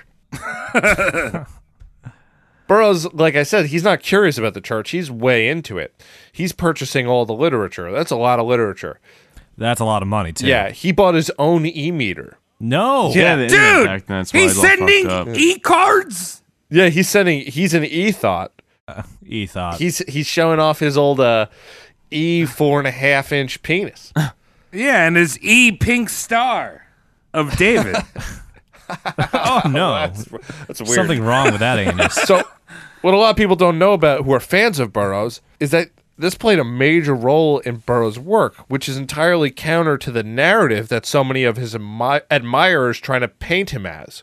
There are millions of people influenced by the Beat generation, the punk scene, the indie film community. They all look at his work as an expression of anti-authoritarian higher consciousness. But in reality, his work is an expression of anti-authoritarian paranoia about space aliens and mind control. Drugs will do that. It's like, to me, it just like, it goes to show you, like, changing the world with art and shit like that doesn't exist. It's however you want to read it. Yeah. Well, I mean, okay. Like you said that you were into Burroughs on the last episode, Tom. You said you were into Burroughs in high school. I was into Kerouac in high school. Yeah. Like, these are like influential authors in the 20th century that like maybe a teacher might like on the sly give it to you. Might even be part of the curriculum. I don't even know anymore. But like, they're all stupid.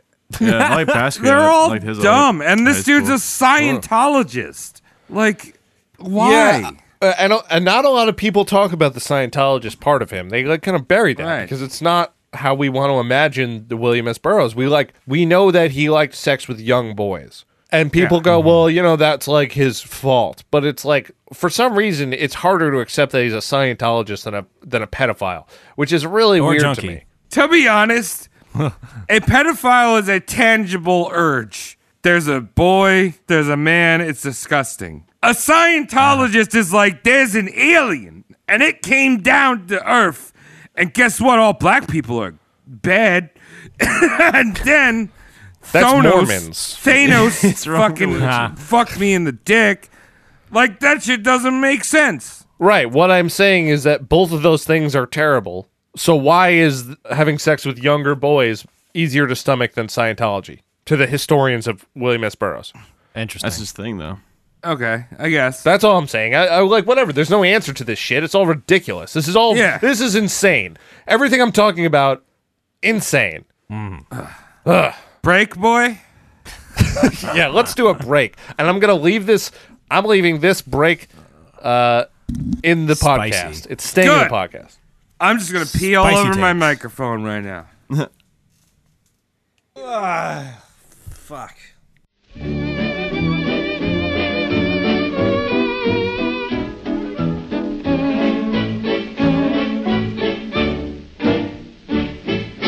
By the late 60s, Burroughs had driven away most of his friends by talking about Scientology nonstop and trying to run his e-meter on them.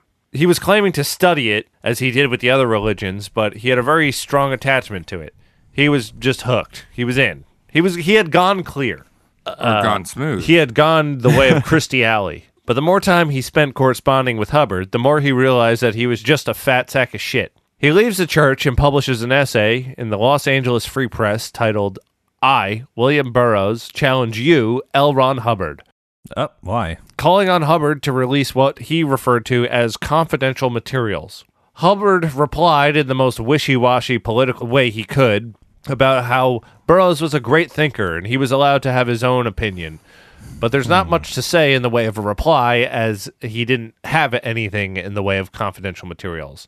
Oh, it fizzled out, and the Beat Generation and the admirers of Burroughs did their best to never speak of it, as I mentioned. So he tried to King of Queens that bitch. What? Yeah, he tried to Kevin James, Leanne Marini, or whatever the Yeah, fuck is Leanne Rini or- Marini was like, hell yeah, I hate that. Yeah, and Kevin James is just like, I'm gonna be a mall cop. Guess what? Paul Blart, he's back. Paul Blart. He's back for Oh, they're another making a one. new one? Paul Blart and Shrek. Guess what? Get out of my swamp. And then guess what? The swamp needs protection. Oh, My Segway is made out of onions. Do you say onions? Is it going to be an IMAX? Yeah, it's going to be an IMAX. It's going to be 2D, 4D, 3D, 8D. Oh, I got to check it. yeah. In 1974, William moved back to New York when the crime was at its highest and the city was almost bankrupt. Perfect. He moved back for a teaching gig he was offered at City College. He was a terrible teacher, and most of his students didn't know who he was, as he was a lead underground figure with very little sway in the mainstream. Just because he was friends with the Beatles doesn't mean the Beatles fans knew who he was. Hey, with the Makes sense. monkeys. Always got a monkey around. Beatles. So he passed all the Beatles. students for their terrible writing because he didn't want to teach anymore. So that would have been a great class to take. Yeah, right? It's an easy class. Yeah. Yeah. It's like gym, which I Hey. did fail. Failed Yeah, gym? it's like, Yeah, I just didn't go. You can put the sweatpants over your jeans? No, I didn't go. Hey, I don't blame you. That shit sucked. See, I was Yeah, a cool it did. kid, man. Hey. I used to go to the Basi- art room. Fucking express myself. I did that too, yeah. yeah. Basically, the only way to pass Burroughs' class is like, hey, you 18? All right, that's close enough. Yeah. Show me your butthole. Too old. Too old. Get out of here. You pass. So after teaching, most of his income came from readings, which was in high demand downtown. Unlike his previous time in New York, he enjoyed the place now and decided to move in there for a bit longer of a stint. I'm skipping ahead a bit because Burroughs is basically just a bum who likes getting his ass sucked. The Nova Convention. That's redundant.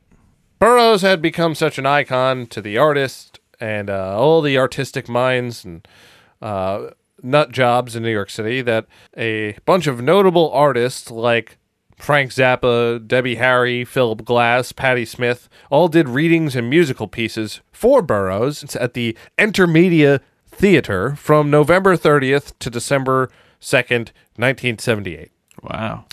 What's the Intermedia Theater? It's a theater that's closed down. It had like a 2,000 capacity. The Men in Black headquarters, Travis. Yeah. All right. You go Is there that now. where is that where ants have sex? And Rip Torn comes out and goes, "Can you dodge a Right. wrench? You can dodge an alien." Dude, I can't dodge a wrench or an alien. That's the funniest part. You're screwed. Yeah. You gotta slow it down with your mind. Yeah, so I'm pretty sure from reading about the Nova Convention that this was an event.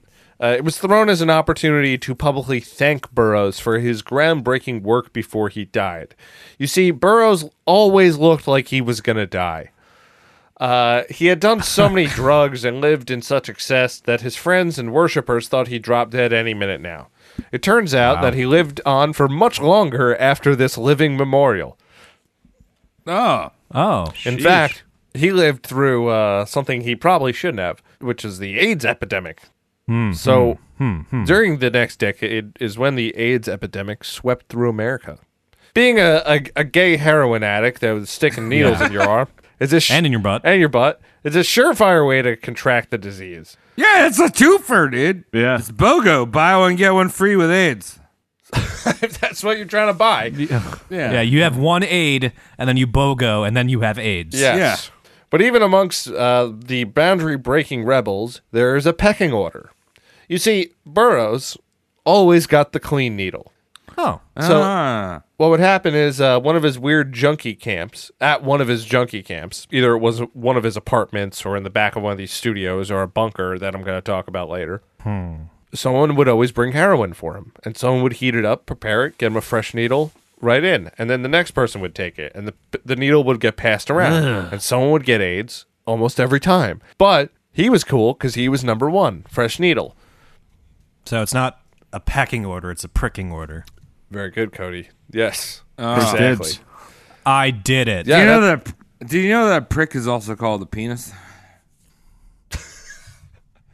That is true. Guess what? That's You are right, Travis. tying it in there, Mike. I know. well- One of those double entendres I see. Either way, when all of his weirdo friends start dying around him, he attributes it all to these curses and ugly spirits. He's still on that tip. Oh, He's like, well, that person died because they got ugly hate spirit following them around. Oh, jeez. Obviously, they got AIDS because of that. Their chakra wasn't aligned. All that shit. well put, Mike. Yeah, so like Andy Warhol, Burroughs had a bunker in Bowery, Manhattan. Wait, hold on. Before we move on to the bunker, Tom. Okay. Did he have any sexually transmitted disease? Sounds like this guy's getting his butthole plugged a lot. Well, And you know what? There's like things spreading around. Going in, coming out. Okay. If you so- fuck a lot, you might just get a little clap or something.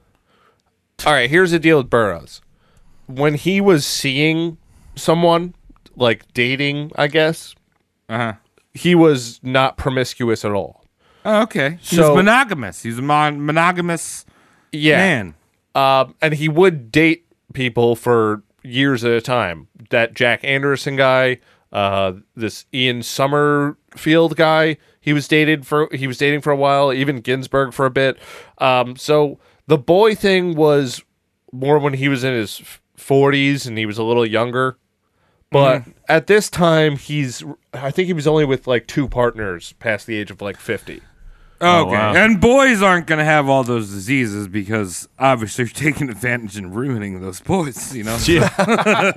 They're not. It's clean. We're They're laughing clean. here, but it is a one-way street. Yeah. Ah, It's terrible. All right, so back to the bunker. Like Andy Warhol, Burroughs had a bunker in the Bowery area of Manhattan. There, rock and roll icons would come and do drugs and befriend the old man.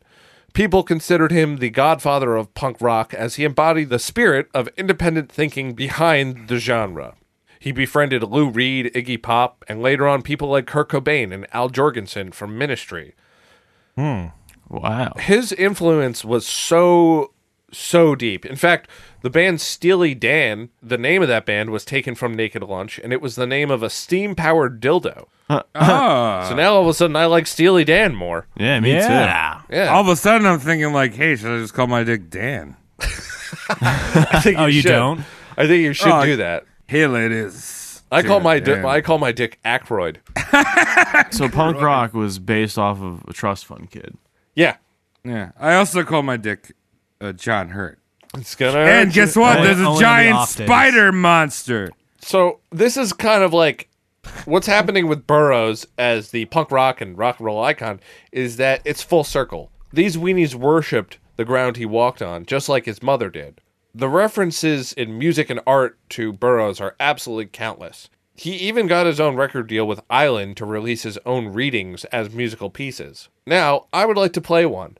All right, so what I'm playing right now is William S. Burroughs, A Thanksgiving Prayer. For John Dillinger, in hope he is still alive. Thanksgiving Day, November 28th, 1986. Thanks for the wild turkey and passenger pigeons destined to be shit out through wholesome American guts. Thanks for a continent to despoil and poison. Thanks for Indians to provide a modicum of challenge and danger. Thanks for vast herds of bison to kill and skin, leaving the carcasses to rot. Thanks for bounties on wolves and coyotes. Thanks for the American dream to vulgarize and falsify until the bare lies shine through. Thanks for the KKK, for nigger-killing lawmen feeding their notches.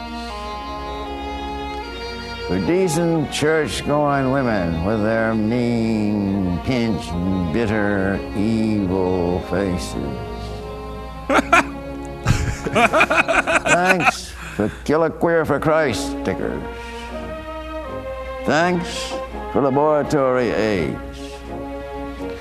Thanks for prohibition and the war against drugs.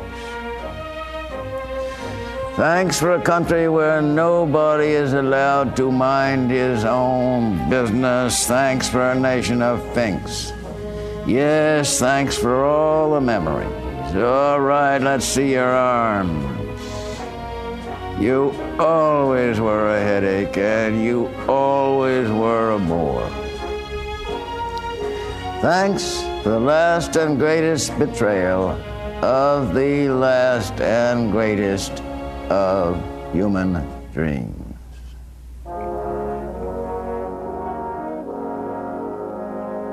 What, do you believe in the moon landing or some shit by that?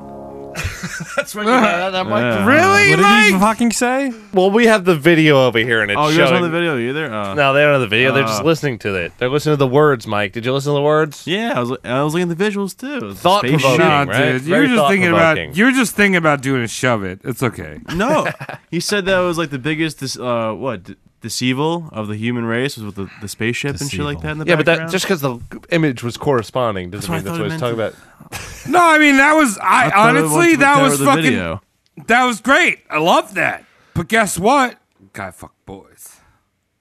Yeah, he's Yeah. fucking boys too. Yeah. Exactly. Yeah. That's why he's the hardest one for me to grapple. Like in my own head, like he wrote a lot of bullshit.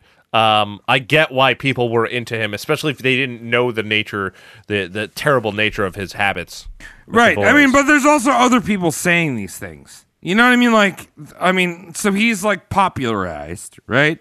yeah, Like everyone knows who William S. Burroughs is. He wrote books or He's whatever. the first one to do But it. there's like silent fucking like historians and people like Howard Zinn wrote The People's History of America. Great book if you want to read it. It tells you about all this shit and like I feel like maybe he read some of those books. You know about he was people well that read. are- I mean, he just read. In well, his free yeah, time.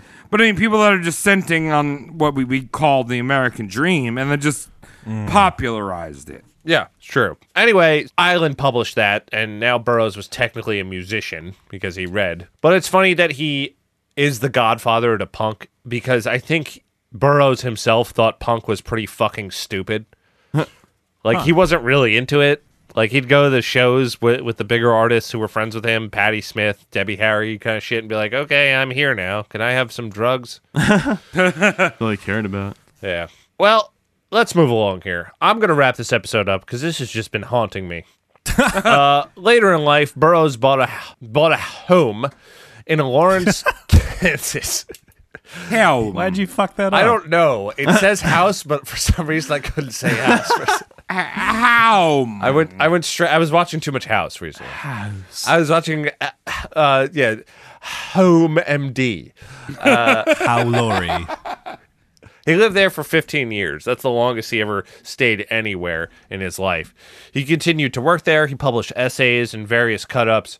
He also invented a new form of art called shotgun art, which was a more fun way of Jackson Pollocking, where he'd shoot spray paint cans or ink bottles that were suspended or propped in front of plywood. That's sick. With shotguns and then call it art and sell it for lots of money. So he invented YouTube. Basically. Sounds right. I think you're right, Travis. Yeah. He did that for the rest of his life and hung out and entertained guests and shot guns. Wow. Is this he like had the all kinds 90s? of cool guns. This is the 90s, yeah. Does anyone want to ask me how we can stop doing this Do you have a now? Game Boy? He probably did not have a Game Boy. To lure little boys in? No, he was past fucking. Oh, okay, Honestly, okay. Once he got to 50s, he grew up. Okay. He was like, I'm not Oh, fucking boys good. anymore. I'm gonna Yeah, only fuck- he only fucked 20-year-old men. I forget the guy's name, Marcus something. He was his boyfriend for the last like 15 years of his life, and they met when Burroughs was 65 or something, and he was 18. Yeah, so he grew up a little bit. It's not boys anymore. It's still like, you know what I mean? Like every generation, legal. every decade that he's Yes. alive, maybe he advanced 1 year. Yeah, so you can say his sexual tastes went from boys to men. Wow. That was good. Damn, dude. I am so hungry and tired right now. yeah. Also, one more thing, like he is revered by liberal artist folks, and a lot of them who met him were very turned off because he was a like Second Amendment gun nut, Well, yeah. and that's like something that doesn't really mix, even though I think it should. I mean, why not? Guns Yeah. are cool. They're Have fun. to bear arms, They're cool. right? Everyone should have guns. I don't Everyone. know if everyone should have guns. Everyone but should we have guns. We should be able Some to people shoot should have them. guns. It's fun. Huh? Yeah. Either way. Mentally unstable, maybe. Shouldn't have. We were just talking about not giving children guns like 40 minutes And ago. I was advocating for guns, so here I am. You know where I stand with your gun. with my gun. All right. Someone asked me how he's fucking dying. Mike, do it. How does Burroughs die, Tom? Burroughs died August 2nd, 1997, after a heart attack in his house in Lawrence, Kansas. He was buried in the family plot in Bellefontaine Cemetery in St. Louis, Missouri. His headstone reads, American Writer. Ain't that something? Yeah. He was 83 years old. Lived a long fucking How life the as a junkie. Yeah, how the And a- fuck did he yeah. live that long? I don't Money. know. He almost died several times. I can imagine. Yeah. His trust fund money kept him alive, probably, right? Yeah, that's all you need. If you want a healthy life, Yeah, but get you mean- money. you I mean, I you'd be think a I have functioning 2 heroin under addict. my belt. Sorry, Mike. What are you saying? No, he's probably just a functioning heroin addict because he always had it all the time. No, he wasn't functioning. He just didn't need to work. Not true. Yeah. I think I died. At this point, I'm 31 years old. I think I've died almost twice. From what? Drugs? No, not from drugs. One was from drinking too much, and the other one was from drinking too much and having fun. So drugs. And then fucking kicking a stump. Oh, that was hilarious. Really? And that's still on my leg, by the Yeah. way. Travis has another leg coming out of his leg because he fell over a stump while he was drinking. Really? That's what Is this a bachelor party? Yeah, and then Yes. he rubbed whiskey all over it, and it didn't do anything, just made it bleed more. Yeah, it's whiskey. You cleaned it. Yeah, it was whiskey. All right. My God, Travis. I'm glad you're okay, though. So that's William S. Burroughs. Any final thoughts? He's lame. He fucks boys. Yeah, that's good. Tom, I'm glad this was 2 episodes because I feel like there's a very good separation. He was a weirdo Yeah, a little lot of- boy, and then he grew up into a man, and he was even more weird. Yeah, a different type of Good. weird. Cody? Things happened. Feel bad for his childhood, but he was a gnarly chicken nugget that society has passed. We're over this nugget. You know, I was reading these books at the time, like, yo, this dude's fucking kids. Everyone thought it was fake. Oh, yeah. Did fake news. Yeah, inspired by fictional events. Yeah. Dude, that was All like, right. all right, well, like, Rose totally never let go in the real story.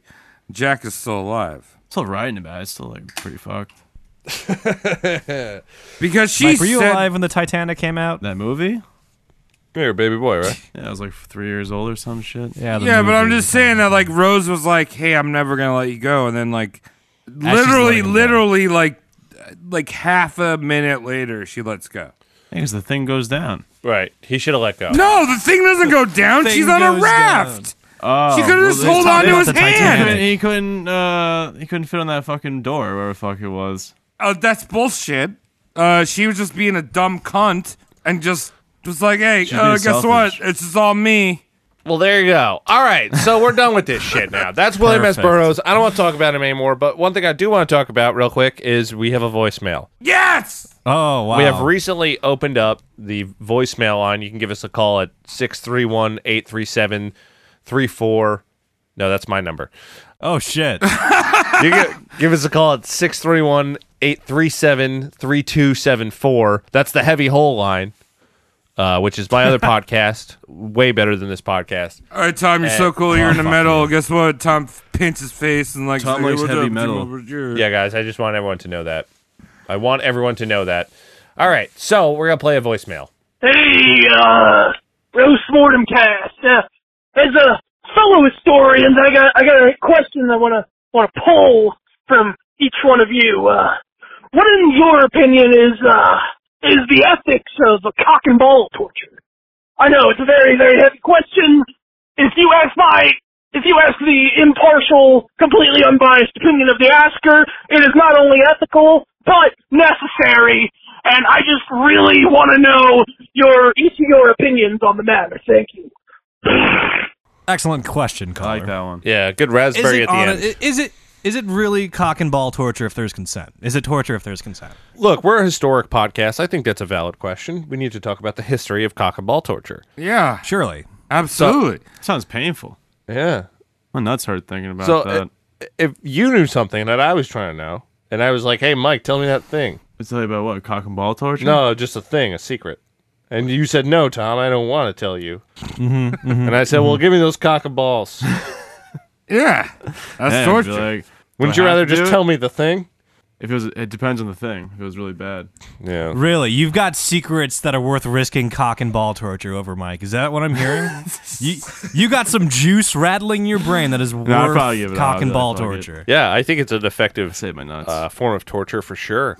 Cock and ball I torture mean- is important. Yeah, even if there's consent, I'm just saying, like, your balls is sensitive. And guess what? Oh, yeah, you're right. If you were 007 James Bond and you were like, Your tell me balls the is sensitive. questions. And someone Tell me the question. Tell me the question. And someone's like, oh, no, you won't do it. And you hit someone in the balls, and then you laugh. That's cock and balls. Cock and balls. Not wrong. So if 007 can do it, then it's a real thing, dude. History provides. History subjects. This voicemail coming in, I'm 90% sure it's Riley. Oh, yeah. Yeah. It's him. Yeah, it's got to be that's him. Riley. Sounds like him. Yeah.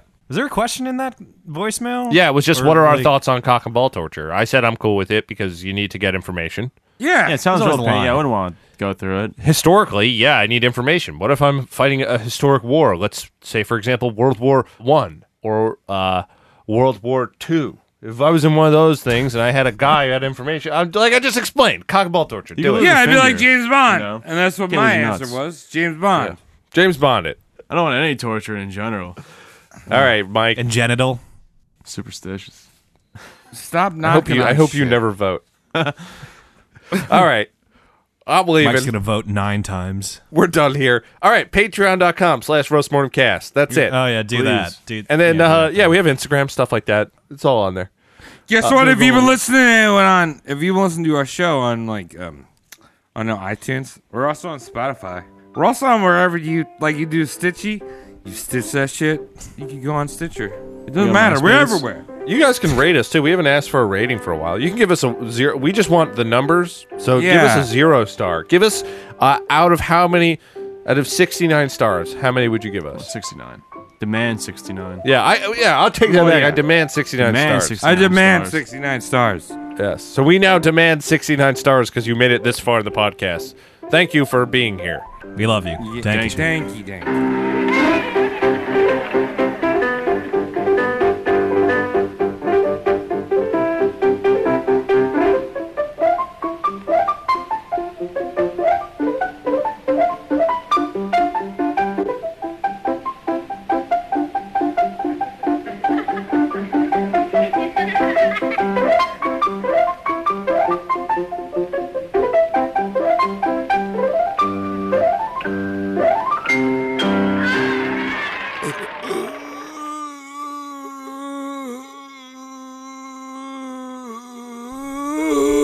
There's no way you made it to the end of the episode. But you made it to the end of the episode. What do you do? Oh, you're singing. All right, this is it now, everyone. Yeah. Yeah, He's using you mouth. did it. You got to the end of the episode. And guess what? We are going to do some obituaries. Oh! Yeah, do it. Do it, bitches. These are for the Patreonists that, like to support our violent addictions. Yes. Audio podcasting. Yeah, it's fierce. Yeah, the reason we'll be killing ourselves in the future, our mental illness and our Don't worry inability about it. to Give just do something seriously. Yeah, that's pretty much it. All right. Cody, you want to go I first? go first? I go first. All right. The first lovely we're killing off today is one Angus Pinkerton. Thank you for supporting the Patreon. Thank you for sharing your ducats with us. And thank you for just listening in general. So we got Angus Pinkerton. He's fucking cruising on his fucking road trip. No fucking reason. Just on a road trip, enjoying everything. The scenery, the wind in his hair, the beef jerky and gas station caffeine. Gas station caffeine in the form of coffee. He's going through some bovine farmland, enjoying all the previously mentioned sensations. Suddenly, he notices he's plumb out of grass-fed, thick-cut, mildly peppered beef jerky. And this is unacceptable. And after 4 hours of cursing God and crying, he gets the genius idea of just running down one of the cows in the bovine fields he's crossing. Just bite into it. You know what I mean? Makes sense. Yeah. You are what you eat, and he's Angus, so he's like, let's have a quick fucking nosh. You know what I mean? I will never argue with the logic of someone who's trying to give us money. Never. No, and also livestock genuinely makes me me hungry. Some people are like, Me hungry. oh, it's so cute, so cute. I'm like, that cow is a tasty food. Fucking stir fry. You're baby. a sick man. Yeah, I think that's called rabies. Anyway, Cody, continue. No, bovine spongiform encephalitis really ties the umami together. So Angus takes off his fucking shirt because he doesn't want cow blood on it, and he starts chasing around the fucking cattle. Trickier than it looks, actually. So after about 45 minutes of just, like, making himself tired, a shadow is cast over him. A huge shadow, and he turns around, and he's stopped by a figure wearing a badge and a uniform. But lo and behold, he's not a local police officer. He's some kind of rogue private security officer. It's a Pinkerton. And he's a Minotaur, too. So it's a literal Angus Pinkerton. Wow. Oh, shit. Wow, I see what So you've done there. You Yeah, played with the I- words. Yes, and the Minotaur is like, hey, isn't this ironic? And Angus is like, no, idiot, it's serendipitous. And then the Minotaur gores Angus into a fleshy pulp. Oh, God. And then pepper sprays the corpse. Rest in peace, Angus, gored to death by a mercenary Minotaur. I assumed your gender because I couldn't figure it out over social media. That's Denki, why Shen. you never question a Minotaur. Don't Just do correct it. I that would never bitch. do that. Just do it. It's a man, You but don't- it's a horse. We don't... Bull. Yeah, Travis. it's a bull, Travis. The That's a centaur is the half man. Oh, right. Yeah, that's a centaur. Whatever. That's all the same thing. All Greek Yeah. to me. There you go. So we don't know if it was Angus chasing cows or mouthing off to an officer that killed him, but either way, he's dead. Thank you for your money. Next up on the old obituary list is Rob Alvarado. Hey. Now, huge shout out to Rob because he is what I am going to call a supreme Patreon. Because on Oh. top of giving Fuck. money to Roast Mortem Cast, he also gives money to the other great podcast that I do, which is Heavy Hole. Oh, look at that. That hole is so heavy, it's droopy at this point. It's a droopy Oh. hole, yes. And, Yeah, there you go. yeah, so shout out to him for that. And I've met Rob before at a Artificial Brain show. Oh, cool. Sick. Good dude. Really enjoyed talking to him. I actually offered to let him come down here sometime while we're doing an episode. Oh, lovely. He's a busy guy. This is hard to do for Understood. him. He's got I think he has a kid. You know, he's more busy than I can imagine myself. So I invite him down, and finally he figures out a time where he can come down and join us in the studio. So Sick. I text him an address, and I guess he writes it down wrong in his GPS because he goes to the wrong address. Happens. Oh. Yeah. You gotta trust Google. Yeah. So Yeah. what he does is he texts me when he's outside, and I tell him to just come on in, come down to the basement. Oh, yeah. Okay. Right. So he goes to someone else's house. Oh, no. And goes down into the basement. And turns out that the stranger's house happens to be really creepy Roast Mortem fans. Oh, okay. Well, Yes, with pictures of Mike all over the house. Oh, God. And the smell of cat urine everywhere. Good smell. And candles and all kinds of disgusting sigils. So the guy invites him into his basement. Rob goes, well, this isn't right. This isn't where I'm supposed to be at all. uh-huh. Yeah. How does he know? Maybe our studio is just like that. Hey, don't you have a bunch of pictures of me over there, Tom? Oh, I do. In that corner Yeah, you just can't off see? camera right now. Yeah, they're right over there. They're not for the eyes. They're for my eyes, not your eyes. Anyway, so Rob goes down to this basement, and this creepy guy actually ends up talking to Rob, and he turns out to be a really nice guy who just really likes us for some reason. So he's sick. He's a very sick man. And he's not just regular, like, sick in his head. He actually has SARS. So in the short amount of time that he's talking to this guy in his basement, he gets SARS. And Throwback disease. Yeah, and it's a very strange SARS, because Rob ends up leaving. He feels fine, and the next day he's just like, oh, I got a bad case of them. So he goes to the hospital because he's like, I don't even know what this is. Yeah. The SARS has given him an acute peanut allergy that he has never had before. He does not know about this. Oh, wow, okay. So he's in the hospital, and he's got SARS, and he's on the up and up. He's feeling better. So we go and visit him. The four of us, we go and visit Rob. Uh-huh. Was- remember that. Is that his And- Make-A-Wish? It was a Make-A-Wish, yes. There you go. Okay. So we showed up, and Good Big food. Will and Justin from Heavy Hole, we all show up, and we give him honey roasted peanuts because everyone likes honey roasted peanuts when they're sick. So we give them to him. Yeah. All of a sudden, anaphylactic shock. We're all panicking. Nurse comes in. Nurse is like, we got to rush this guy over to the room where we take care of peanut allergies. So she brings him over to the room, but she's new there. It's her first day.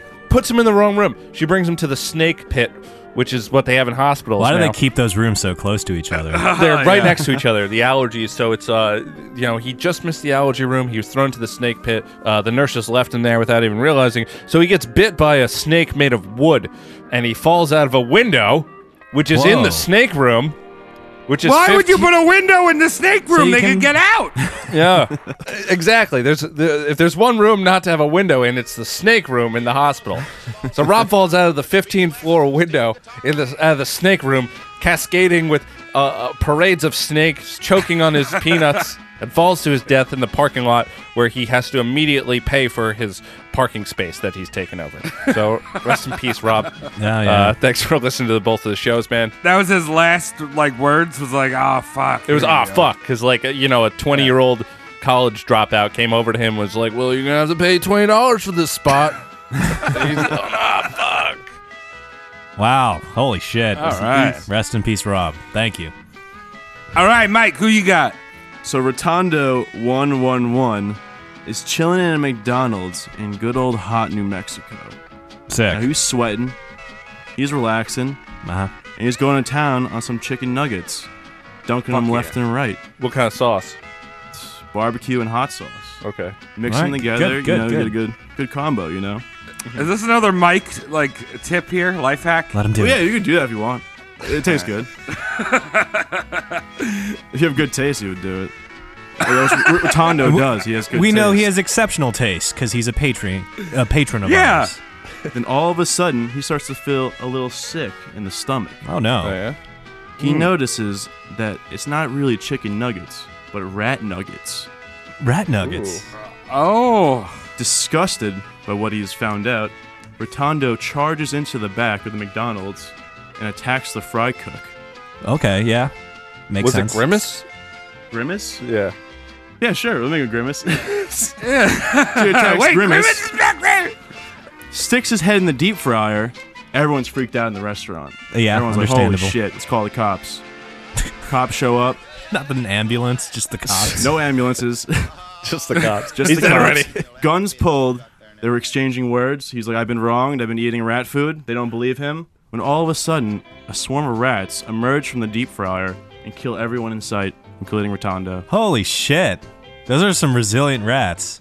He's having this conversation with the cops, but his head is a chicken Fried. nugget. Yeah, just fried. No, the fry cook. No, Grimace's head yeah, was Grimace's fried. head. Oh, is Grimace's fried. head is a chicken nugget. Okay. All right. And that's why the cops are called, because everyone in the restaurant was like, yo, what the fuck? Right, I'm just Dude. sitting here eating my rat nuggets, and this Yeah. guy's complaining about rat nuggets. Holy shit. Ah, Rest you in shouldn't peace. complain about rat nuggets. Yeah. Yeah. Oof. Sorry, guys, I'm boring. No, it's No, good, dude, Mike. that's Ah, good. Premium You're getting rush, better. dog. You're getting much better, I Mike. can learn to read now, so. Your story had death by police, horrible disfigurement, chicken Yeah. nuggets, everything a great novel needs. Yeah, all that shit's trending on Twitter. There you go. All right, Travis, what are Okay. you doing? Last guy on our list is Alec Gerard. Hey, What's his last name? Gerard. Alec. Gerard. Gerard, I got it. You did. Alec's been a fan for a while. You want to hear him? You go back to the William Lyon Mackenzie episode. Oh, yeah. He was one of our token Canadians. Yeah, I almost want to apologize to him now for how poorly that was set up on our end. Because we were just like, let's talk to a Canadian, see how it goes. Just put him on the spot. So, I wasn't disappointed. He was fine. He was fine. Yeah, he's a great guy. Yeah, he's cool. So- I'm just saying, our bad. Yeah, Should've we didn't had a couple more we didn't questions fucking lined have up. him on the line waiting. We didn't brief him. We literally just called that fucker in the middle of a show. So, I think he might have died before, but he's gonna die again now. He's risen. Yeah, so he's risen. Maybe he's zombie Alec. I don't know. But he leaves his comfortable, civilized world of Ontario, Canada, and heads out into the wild woods of Alberta. This is like I've heard it called the Canadian Texas. It's out there. Oh, that's cool. And Alec, he's into forestry. Of He's course. a big forestry guy. He's in the woods. He's poking mushrooms. He's like petting bears and shit. He's just like a general like Fern Gully boy. Okay, yeah. Fern Gulliver. So he's out there, and all of a sudden he gets a feeling like someone's watching him. It's not the bears he's petting? No. Okay. So he quickly vampires the shit out of a nearby maple tree, as most Canadians would do. Yes. And then all of a sudden the trees start rustling. The wind starts picking up. Oh, fuck. Oh, he's like, oh. And all of a sudden he starts hearing like some singing in the wind. Ooh. Singing, right? It's kind of creepy, right? Like, this is Yeah, a some little bit. weird witchcraft shit. So Alec, I don't know, he just books it. He starts running. He's running through the woods, running through the bramble, through the thicket, and eventually he finds a cave, and he thinks that that's going to be safe, like any horror movie. Yep, got it. So Yeah, he that goes makes sense. into the cave. It's dark as shit. He lights up his Zippo just to make some light, right? Of course, that's what I do. Yeah. All of a sudden, right in front of him is a crazed Chad Kroger. Oh, no. Now, What's Chad, he doing there? he's a man of the woods. He's met the Nickelback is from Alberta. Oh, the Canadian Nickelback. Yeah, the Canadian Nickelback. So Chad slowly raises his hand and leans in and whispers into Alec's ear. He says, "They say that a hero can save us." Oh. And he lowers his bare hand over the naked flame of Alec's Zippo. It goes out. It's dark. Oh. Alec lets out a blood-curdling scream. Yes. And that was the last that anyone had ever heard of Alec. Holy shit. A few days later, searchers found his backpack in the nearby cave, and next to it was a photograph. And the man picked it up and he said, "Hey, look at this photograph." Yeah, okay. Every time I do, it makes me laugh. How did our eyes get so red? And what the hell is on Joey's head?